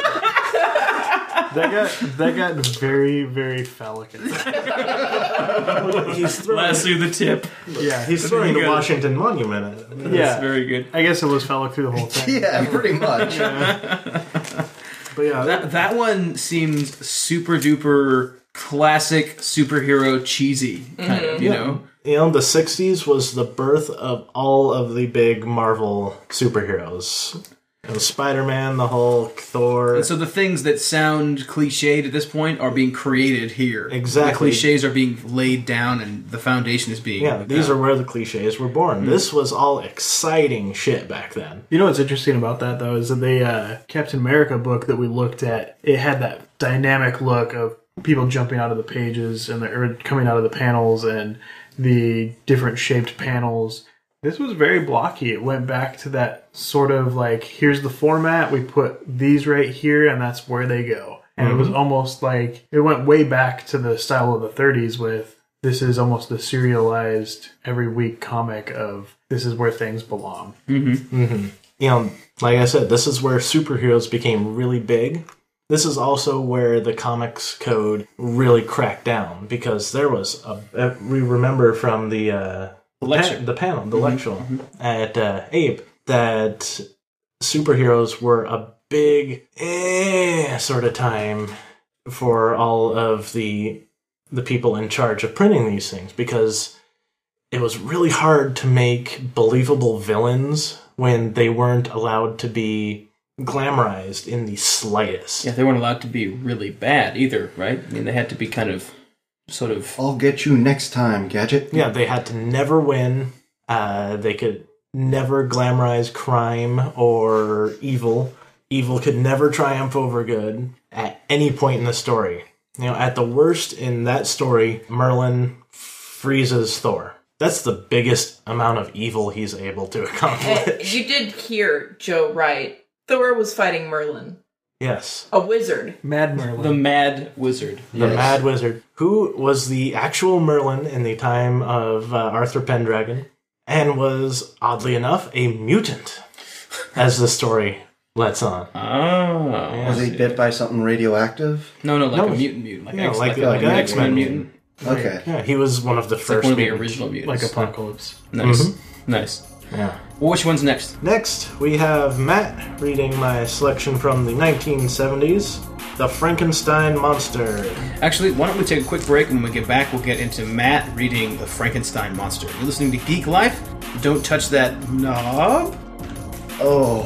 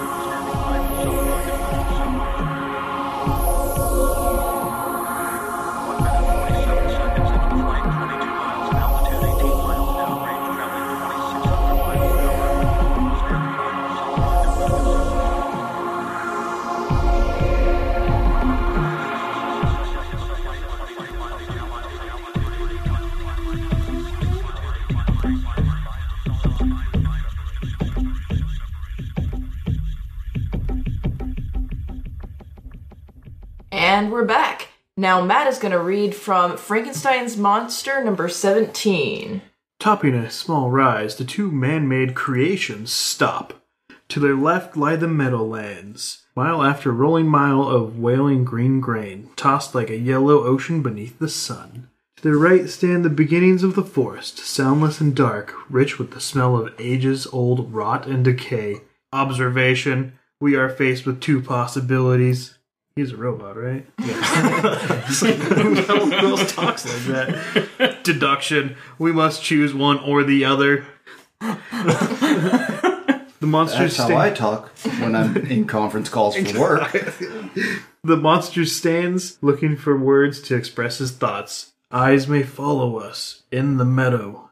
There are no eyes in the forest. We go there, friend. The berserker nods and complacently follows the monster's lead, trusting in his friend to guide them both far from the walks of man, away from the paths of pain that have marked both his short existence and the monster's lengthy one. They are swallowed in shadows, lost in the forest's dark. So that was mostly narration. That was mostly There's a narration. substantial amount of narration there. It was. This Yeah. is still deep in that 60s sort of feel for a lot of having to spoon feed you the story. Yeah. Yeah, I think there were only like 2 speech bubbles on that entire page. Yeah, there was the question and the response, and that was it. And then the paneling looked a lot like the Thor comic with the same blocky style. I mean, there was a little bit more breakup between the panels, but it was still, here's what it looks like, and that's what it's going to look like. It did have a nice, like, dark colors to it. It really went with the story and the feel, I thought, of using more earth tones instead of the bright blues. Well, what's cool is it's on the newspaper. It has color, but the color is like the dot tone color. Yeah. So this is that really classic pop art look, which is very, very unique and has a particular kind of cool look to it. Yeah. You know, and is often considered retro at this point, sure, but is Not then it was. no, not then it wasn't. Yeah, no, but it definitely has. It's like I said, it has a very kind of unique look to it. And, you know, the 70s was kind of the start of where comics were pressing the envelope. This is where you get characters, they're using, you know, the Frankenstein monster, and he's walking through the forest with his robot pal, and As you do. yeah, and they just want to be left alone. You know, it's a very solitary, kind of deep story. You know, 70s also brought us Wolverine, a whole new class of X-Men. Really the first kind of steps towards rehumanizing our superheroes. You know, going from, I can do no evil sort of people to characters like Wolverine who are tortured and brutalized and turned into a killing machine and trying to redeem himself. And really deep stories. Or Yes. snarky douchebags like Peter Parker. It asks the question of what is evil? Who is the evil one? Is Wolverine with the spotty past? Is he the evil character, or can he be a hero? Mm-hmm. And like Joe said, it really changes the direction that comics could have gone after that era. It's a transformative time. Which brings us to the 1980s, I love the 80s. which the Brian's going to read for us a page out of The Crow. Nice. Oh, really? That's nice. Really? This past week, Brian did a Crow review for his Jaded and Biased review. Perfect. Nice. Absolutely perfect. Excellent. Okay, so here is page 30 from The Crow. Rejoice to the full in the glory that is about to be yours. Who are you? And give thanks to the Lord God who has called you to his kingdom. Man, I don't even know you. A year ago, a cold October night, a broken down car on a dirt road, a man, a girl, madness, pain, and shadows. My God, the shadows. You? And scene. No, that's No, it for that's that it. page. So, in Already a transition into way more visual storytelling, much less words. Yeah, there is not a single setup kind of dialogue. Well, there's no thing. narration. There's no narration whatsoever. Now, I really believe James O'Barr, The Crow series, is the birth of indie comics. This is what bridged the mainstream and the independent comics. This is where you could actually find something do well. Well, it starts off. The first panel is the dude getting a hole shot in his arm, which is a complete departure from anything we've seen so far. Yeah, exactly. This is graphic violence, murder. And there's so much more attention to the faces, the detail on them, than the previous comics. But a lot of the backgrounds have been kind of foregone. Gone. Yes. Mm-hmm. As a matter of Yeah, fact, a there's lot of- only one panel that has a background at all, and it's really incomplete. Mm-hmm. A lot of negative space again, but I don't know, it's a lot more visceral. Very much so. When it got to this point. Yeah, this feels very visceral. Yeah. Almost like the backgrounds, even the characters themselves are almost gestural in some way. Mm-hmm. You know, like that. You know, when you're doing a full body drawing, sometimes to keep you in track with a heavy motion, you'll make a sort of motion line. You know, to try and suggest the sort of direction that the body's heading, especially in a dynamic scene like that. And it helps for it to feel like when in the completed product. Makes it feel like there's lots of dynamic motion going on. And this one definitely feels that way. Even though it's a static image like that, it's full of motion and full of energy. Yeah. Very cool. And dark. Dark. Very dark. My God, the shadows. This is what created the goth look. Was the Crow. Really? And The Cure. And the Cure, yeah. But yeah, Well, I mean, That's what you listen to while you're reading the Crow. works for me. is there any connection there? I don't think so.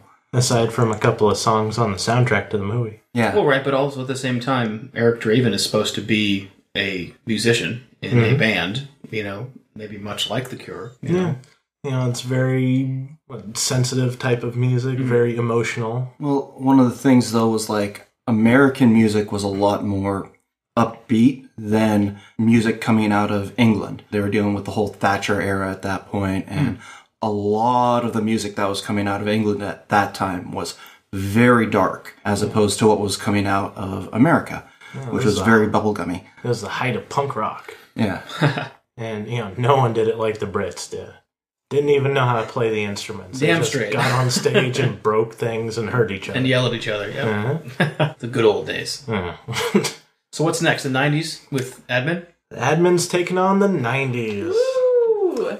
You got my digital copy of Sin City, the Big Fat Kill. I make my way to my caddy and kick it into gear, and cut across the park to pick up Jackie Boy, heading like a bat out of hell up the hill. The condition he's in, he wouldn't notice if I was sitting right there in his back seat with his buddies, so there's no need to play it cute. I snuggle up right behind him, keeping pace at a way too fast 85 and leaving myself open for all the trouble in the world. Speeding. It's a good way to get yourself noticed. And if you're a murderer with a new face who's one fingerprint check away from the fast track to the gas chamber like I am, the last thing you want is to get noticed. It's a chance I shouldn't be taking, but I just can't go home and forget about it and let Jackie Boy and his pals find their fun. They're a pack of predators and they're out for blood tonight. A woman's blood. They won't get it. I'm in no hurry to kill anybody ever again, but I'll kill them if I have to. Then I hear a banshee cry, coming up fast. I've been noticed. I don't have nearly enough cash on me to bribe this cop. Dun, dun, dun. What's happening? So Frank Miller's badass. Completely. Anybody that can literally use exclusively black and white. Yeah, Not it's talking nuts. no hash marks, no shading, no screen tones, no grays. That's it. And in this really like a solarized comic. Yeah. And I picked this page in particular because it is all black and white, all very specifically two-tone, and it is all narration. Which fits in noir, frankly. Very. At this point in comics, the comic code... Can go Gone. fuck itself. Yeah, that point. Frank Miller has said, yeah, fuck that. I'm Frank Miller. I'm gonna tell the story that I want to tell. Yeah. It's a crime that anything ever got in the way of people telling the story that they wanted to tell. Yeah, exactly. The 40s to the 90s. That's 50 years that comics could have been going through this evolution that it's going through so rapidly now. Mm-hmm. Yeah, We're all just sitting here reading it and watching it and looking at it again. It's kind of taking all of our attention away. Miller will do that though. Which is why I'm looking at the back of the screen. So good.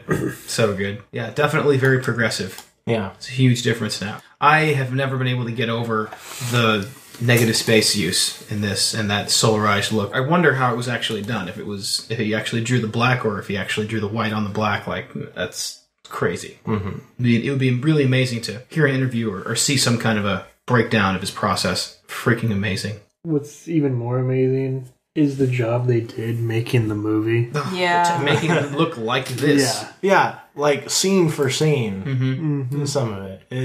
I was impressed. And I remember it didn't cost them much as far as movies go. I think they made it on $40 million, which, considering it is a big summer blockbuster, is pennies, basically. Yeah. Yeah. The fact that you could do this, and there's so many things I read or play as far as games where I just want to say, I want to see that on the big screen. And this is one of those things they did, like you said, almost shot for shot, exactly the same. The narration read directly off of the page. Yeah, those of you that are listening that have never read the Sin City comics probably recognize that monologue. Yeah. Because it is exactly the way it is in the movie. Yeah, and like just the fact that it's like, bam, this is exactly what you wanted to see when they said, yeah, we're making a Sin City movie. Holy crap. How did you do this? It's completely everything I wanted to see. And I don't know how you could do it better. And that's actually what makes it really the bane of comic book movies, because the common thing that everybody says at a failed comic book movie is like, well, they were never going to be able to accurately translate it over. Of course, Watchmen isn't going to be right. Da-da-da-da-da. It's like, Sin City. You could do it, Sin City. Yeah. Sin City, if you look at Sin City, your first thought is, how are they possibly going to translate this to the big screen? There's no way. And then they did it. And you're like, oh. Yeah. Oh, well, there that is. Yeah, so there's no excuse after this. And it's just so well done. Both the comic and the movie. They're just so satisfying. It almost gives you goosebumps just thinking about it. Like, Yeah. Just how I'm pretty sure accurate that I it need was. to watch it after this. Yeah, I mean, even the character development, like the way that the characters look. The characters in the comic don't look like normal people, you know? They're very angular, very strange. And the fact that the characters in the movie look like that is like, so good. It's one of those movies where you can't really complain about anything. Like, the casting was amazing. Yes. There's not one person in that movie that I say, they could have picked this person that would have been better. The cinematography is amazing. The capturing all of the color where it's supposed to be is amazing. And I don't know what else to say about it. Yeah, It's just a love story to the comic. It Yeah. really is. Yeah, Absolutely. absolutely. Well, what's the next one? Next up, JP, you are reading Brian Lee O'Malley's Scott Pilgrim, Book 1. Page 45. I'm cold. Whatever, it's like spring out. ... Where are we going? I told you 50 times. Well, I forgot, okay? Like it's my fault you're stupid. Sigh. So where? I'm seriously not telling you now. We're going to that party, retardo, at Julie's. Oh, man. This is such a great comic. This is one of my all-time absolute favorite comics. And one of your all-time favorite movies. All-time favorite movies. This is a movie I watch probably once a month. Wow. Isn't it amazing that in the last 2 decades we read the comics for, they did great jobs translating into film. That's true. That I would say Scott Pilgrim is one of the only other times that they did an excellent job. The only thing that was frustrating for me is that they left out a lot of the story. Yeah. And they speed ran the entire thing. This comic book takes place 6 over books. months. Months and months. In like the timeline in the comic book. And in this movie, it's like all of it happens in a couple days. Yeah, I think that's a flaw of cinema, really, though, is that you only have 2 hours to put in something that... I mean, a good example is a movie like Lord of the Rings. They did it over 3 movies, but that takes place over years in a book. And to me, in that timeline in the movies, it's like, oh, go over here, go over here, go over here, go over here. And it seems like it all happens really, really, really fast. I really feel like the best way that you can translate something like a comic book or a novel to the visual medium, like the video medium, is something like a miniseries. Yeah. I feel like what they've done with Game of Thrones is probably one of the best translations that was able to Definitely. keep in the most that they could. I mean, it's not perfect, just like anything, but it's neat to see something like that happening. Yeah. And now I never think anymore, oh man, I wish they would make a movie out of this. I always think, oh man, I wish they would make a well-funded miniseries. An HBO miniseries. There you go. Yeah. There you go. Well, So- the downfall of cinema is just time constraint. Really. Totally. So one thing that's really interesting about Scott Pilgrim. And I think Scott Pilgrim is arguably an independent comic type thing. Absolutely. Even though it has enjoyed, at this point, a great deal of mainstream success. Well, it's had a movie. It's got a video game now. Which is freaking incredible. Yeah. Anyway, I'm such a fanboy of this shit. Anyway, so the thing that I really like about the Scott Pilgrim series as a artist and a struggling writer and all that is that Brian Lee O'Malley doesn't give a shit about it making sense. Other than it making sense within the rules he's created for his world. So many times I'll be coming up with an idea, shooting the shit with Joe and 8th Henry and Admin, and we'll be talking about coming up with a story, and I will find myself boxing myself in to the rules of the world that I live in, or the rules of the world that I perceive the characters live in, and not allowing myself to just be like, fuck it, why not this? Why not that? What the hell? Does it make sense? No, but it's my world. Fuck you. You know? And that's one of the things that's so great about Brian Lee O'Malley's Scott Pilgrim, is that there is shit in Scott Pilgrim that makes no damn good logical sense whatsoever, but it happens consistently in the story, and the characters are like, well, yeah, that's the way it works. That's how it is. The vegetarians with powers. Exactly. See, No, things like- vegans. Sorry, vegans. Vegans, Vegans. Sorry, exactly. sorry. So it's things like that I find rejuvenate me for creating comic books. You know, there's a lot of comics that I read that I feel like, oh my god, this is so above me. It's so amazing. I feel so, you know. And I'm not saying that I feel like I'm skill-wise trying to compare myself to Brian Lee O'Malley. What I'm trying to say is that his stuff is such free-flow creativity. Yeah. He's a really everyman sort of comic creator. Absolutely. You know, he comes up with stuff and puts out and finds real conventional success with wacky, weird, off-the-wall stuff that would fall strictly into the category of things that I would often go, that's cool, but that's a little too much. That's a little too crazy. I'm going to have to polish that. I'm going to have to adjust that. I'll have to mess with that. I'll have to tone it down a little bit. And you could very clearly tell that he had a crazy idea and somebody was like, I don't know, that's a little wacky. Why don't you maybe do this a little? And he's like, no, fuck that. I'm going to do this. And it's crazy. And it works. And it does. It does work. And it's just, that's, like I said, I just find this comic book so free. And I'm glad we're having a chance to talk about it finally, because it's something that I would really like to say on the podcast, and I've thought about often. It's like the Scott Pilgrim comics is where I go, one of the places I go when I'm hitting a wall creatively. I'll go and I'll read the comics and remind myself that it's okay to do wild, crazy, random, off-the-wall stuff, that it works, that it has a place, and that you don't have to live in the cage of your own creation. That, and then also Miyazaki stuff, just always knocks me on my back, because he's so amazing. Just a Anything reminder, Studio Ghibli. you know, you are writing a comic, or, you know, drawing a comic where one of the characters is a walking-ish, talking pencil, and everybody's He just kinda okay. scoots. You can do whatever you want. Yeah, He can do whatever he wants. Yeah, he's a pencil that he has talks. been known to sit up without breaking. So there is that. But That exactly. rubber pencil trick. Exactly. Yeah. But that's, anyway, I'm totally tangenting on Scott Pilgrim. That was the idea, though. Yeah, but that is how it feels for me. Is I really feel like Scott Pilgrim is a reminder that there's no limit to what a good comic can be. Yeah. Frankly, a good story, period. Totally. Although I really would argue, and flame me if you like, but you can just go to hell, I think comics are the highest medium of storytelling. Because you've got visual, you have the flexibility and the patience and the time to be able to tell a story with words that you can do in a novel. You can get across a big epic story, but you can also literally show people what you want it to look like and literally put pictures to those words. And you're not stuck trying to squeeze it into an hour or a miniseries. You're not stuck trying to produce it and have to have investors come in and get their hands in the pie. You and your tablet, or you and your India ink and your pad of paper can make a comic book. And I feel like it can be the most pure expression of somebody's creation, of somebody's deep down, need to express themselves that you can ever accomplish. That's one of the things that comics is so great about. That's a really good point, because with comics you can write until you're done. You're not constrained by what a printer combined in a book, or like we said, you're not constrained by the time allowed in a TV show, or you're not constrained by the time allowed for a movie. Well, for independent comics or a graphic novel, if you're talking about serialized stuff, if you're trying to get working for the big comic companies, all of a sudden then the iron gates start to close in. Well, yeah. But comic books as a medium is so flexible Yeah. and allows for you to tell such a complete story. Well, it allows you to do all the visual stuff, pictures worth 1,000 words. Sure, the pictures aren't moving per se, unless it's a digital animated GIF comic, but that's another story for another day.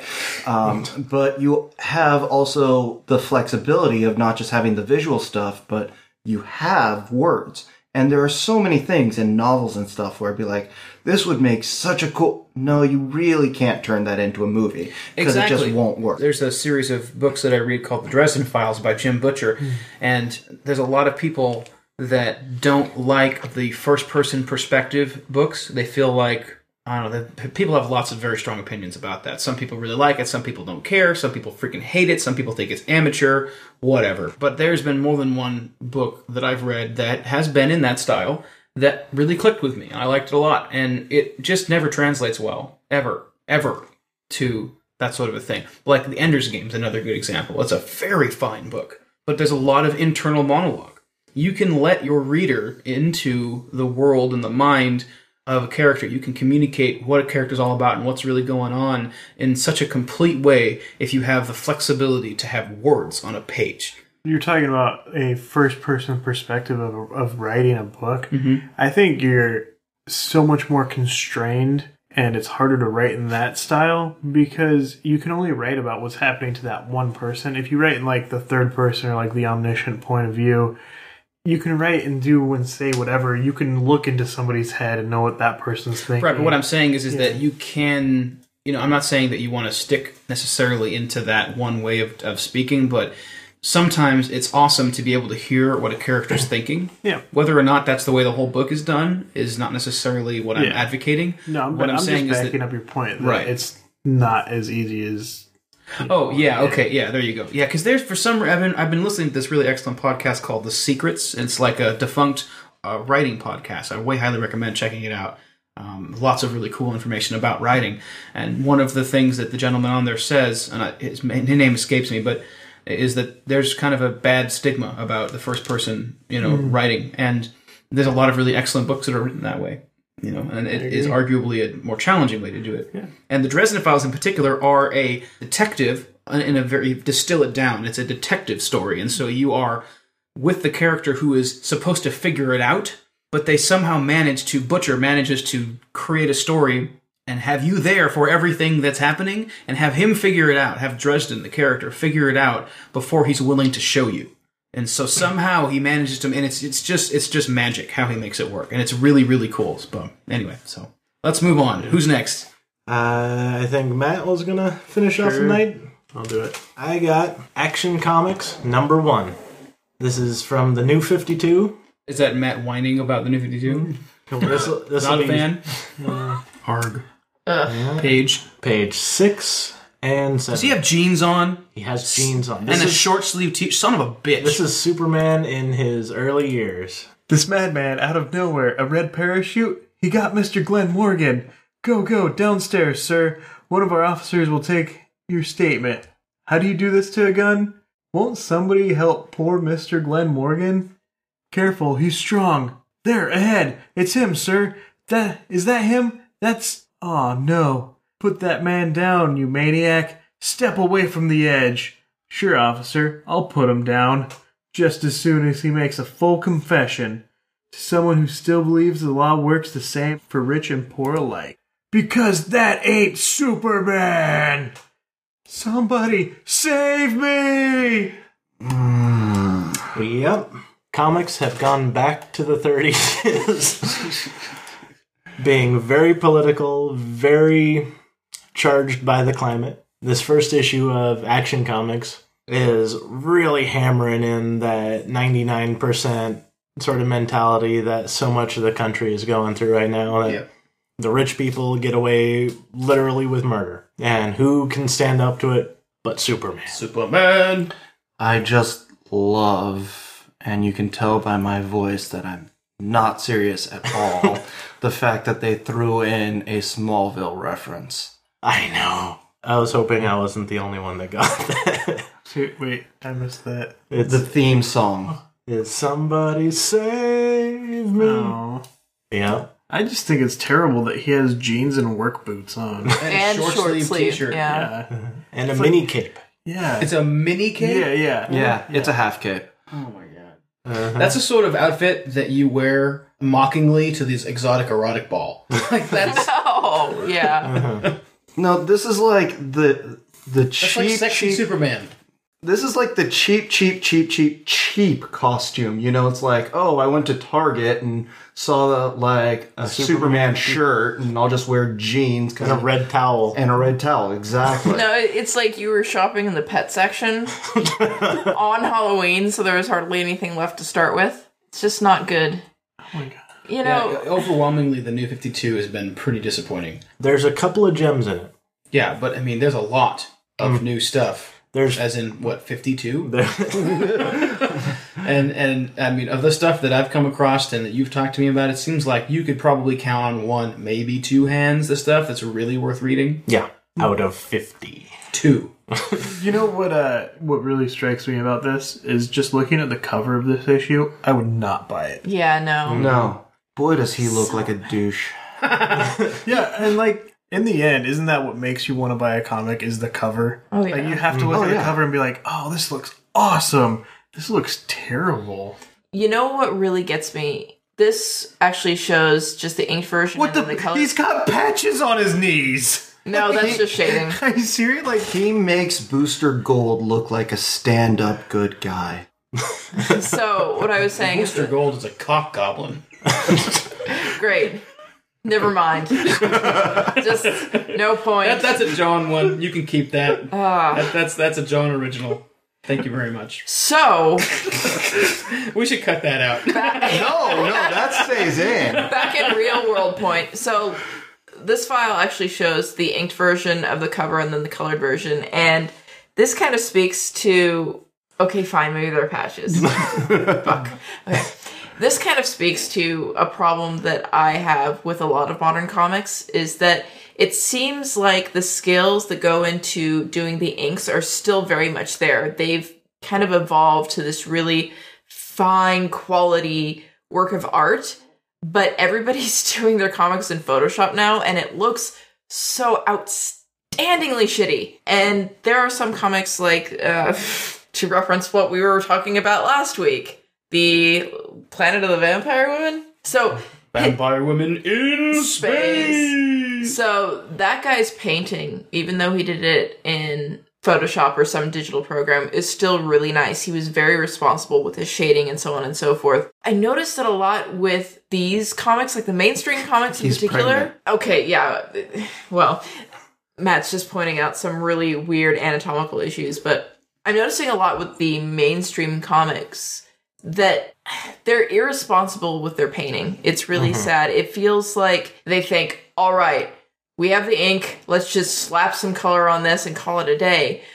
It just looks really bad, really, really amateurish, honestly.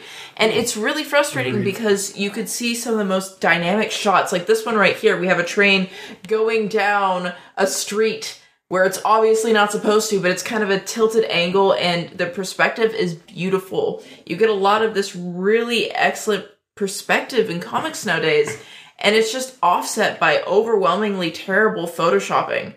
The paint is so bad. There's actually Gargoyles, the series Gargoyles from the 90s, cartoon by Disney. It was carried over into a comic book a couple of years ago, and I literally stopped reading it because the paint was just so horrendous, and so they didn't keep artists, so the art style was I really feel like there's nothing wrong with black and white comics. No. There is this insane need for the mainstream superhero comics to always be in color, and I just don't feel like that's necessary. I feel like if you're going to do color, sure, color can absolutely elevate something, but it has to add to it, not take away. And this is exactly what the admin's saying. There's all kinds of really excellent pencilers and all kinds of really excellent inkers, and that quality level seems to be pretty consistently high in these comics. But the color is just all over the place. Sometimes it's amazing, sometimes it's not so much. iVampire was one of the ones that I really enjoyed out of the New 52, and that the color in that's awesome. Yeah. Very noir-like and heavy uses of darks and all that. But I just don't think that it's necessary for things to be in color, and when it's coming across as amateurish, when somebody who works professionally in the game art and design world can look at something and go, oh, that's done in Photoshop, that's this filter, that's brush, that's, it's just kind of like, Come on, guys. If you don't really want to do it in color, don't do it in color. You know, throw in some screen tones, add a couple hash marks here and there, and call it a damn day. It's like, there's nothing wrong with a good comic in black and white. That Superman comic looked great that we read earlier. Well, here's how it goes down. You know, you can easily just have an army of cheap interns do all this sort of stuff. Yeah. You know, fresh out of college, that sort of a thing. I kind of feel like that's what's going on, because it seems to me, the way that this is looking right now, it used to be in comics you would have different levels of colorists. You'd have a flatter, somebody who would put down the flat colors, and then you'd have a lead colorist who would come in and put in the shading and actually spend a lot of consideration on how things should look. It now seems like they're handing a couple pages to just some random person and say, okay, go. In some comics, maybe it's the same person. If it's a larger comic, maybe it's not. It just looks really bad. Yeah, whenever you have multiple artists working on something, especially multiple artists working on the same aspect of a comic page to page, like having lots of different inkers and lots of different pencilers and lots of different colorists and things like this, man, you are rolling the dice. You're big time rolling the dice. I think at the end of the day... I mean, who knows if that's actually what's happening? Probably not, but... It's hard to say, but at the end of the day, I think a good, strong rule that everybody should consider is, does your comic really need the photo flare filter? Oh my god. Because I just saw 3 or 4 of them. Yeah, Like, what every is time there were what is that headlights, about? it's just so bad. I'm pretty confident that people stopped using the photo flare filter in like professional illustration a long time ago. Yeah. This is professional illustration. Apparently not. Like I said, you know, it's just... I can pick out individual brushes. That is not a good And thing. the poor 2010s, man, we're just tearing it up. So, art style aside, you know, Matt's been scrolling through this. What's the story here? I don't know. Yeah, he's stopping a rich guy who is... Got away with something. Got away probably. with something. I think he was like a slumlord or something. And then stopping a rogue L train, and they break out the SWAT team, they break out the army, and they're all trying to take down Superman. This is really anti-establishment. And it's way, way anti-establishment for anti-establishment's sake. Which is what I'm finding is a huge trend in comics these days. Yeah, and it's seemingly getting increasingly heavy-handed. Yeah, I mean, you can have a perspective. You damn well better have a perspective if you're going to try and make a statement in a comic book. Yeah. But you don't got to beat me over the damn head with it. Yeah, the whole recent Avengers versus X-Men thing was, you know, the government trying to deny the rights of a subsect group. You know, they wanted this great power to try and solidify their cause. And the government said, no, it's too dangerous for you. And so they felt totally unjustly persecuted and started a big war over it. And it's the same thing over and over again. They're really beating in this whole, I don't really want to call it like anti-government sort of mentality, but it's Anti-establishment is definitely fair. anti-establishment. It's just so strange for Superman, too. I mean, this is completely Truth, against... justice, and the American way. Yeah. I don't know. Well, apparently in the more recent ones, the actual Superman comics, he has quit his job at the Daily Bugle and started a blog.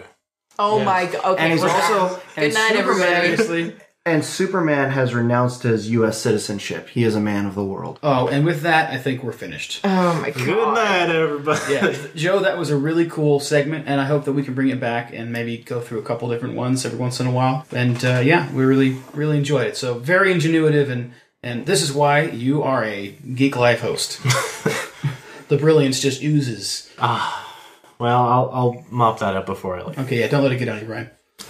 I won't. You got your own. You got Yeah, I got a raincoat. It's really I'm just good. kind of a mess in here of oozing. All right. let's on that let's go note, ahead and wrap Pustules this of up. genius everywhere. Well, thanks for listening to Geek Life, Panamanga.com's very own podcast, Comics Edition, episode 25.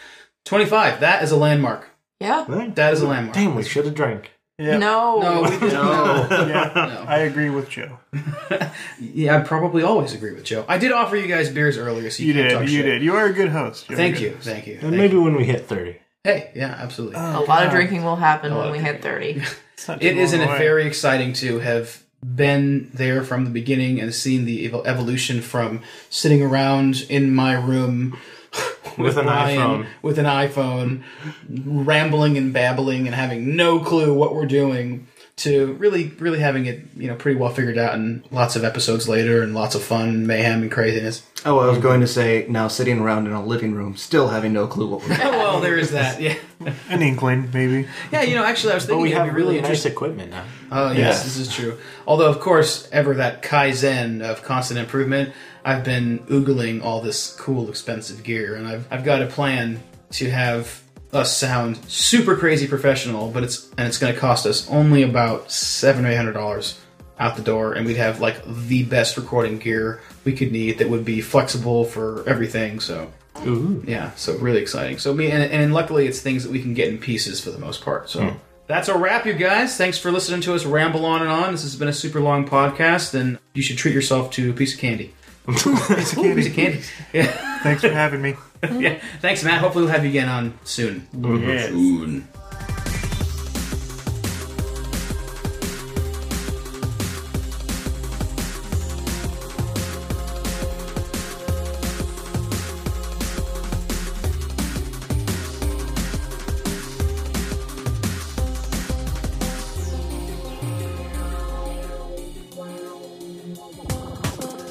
Thanks for listening to Geek Life.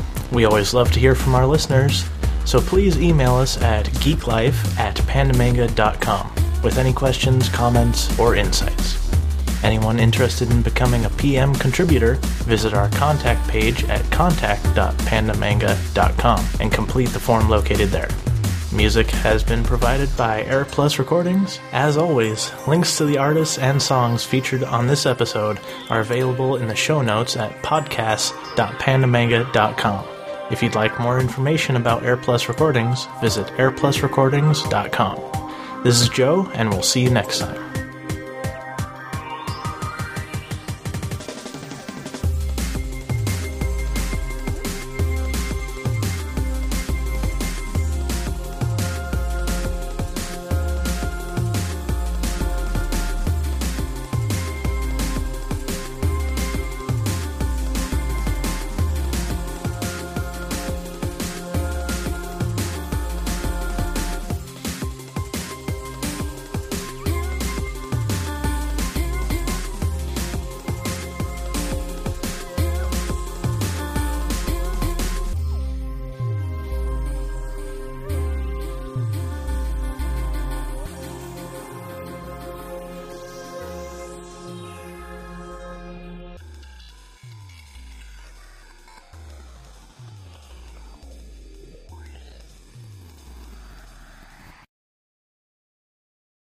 Every now and then, do you get this uncontrollable urge to bite into something that's really got some meat in it? Are you tired of sugar-sweet snacks that dissolve in your mouth, and crunchy snacks that you can hardly tell you ate, and all other boring stuff you have to put up with every day? Well, take heart. And while you're at it, take Slim Jim along in your pocket. Slim Jim is a chewy, all-meat snack that comes in 5 very unboring flavors. Mild, spicy, salami, bacon, and pizza. And you can find it at the grocery store, or at a lot of those places where you've been getting those sissy snacks. You might want to carry a few extra ones too. Then, if you meet a werewolf, you can give him something to sink his teeth into instead of you. A little less than a meal, a little more than a snack. Smack into a Slim Jim! Ooh, yeah! Now, see?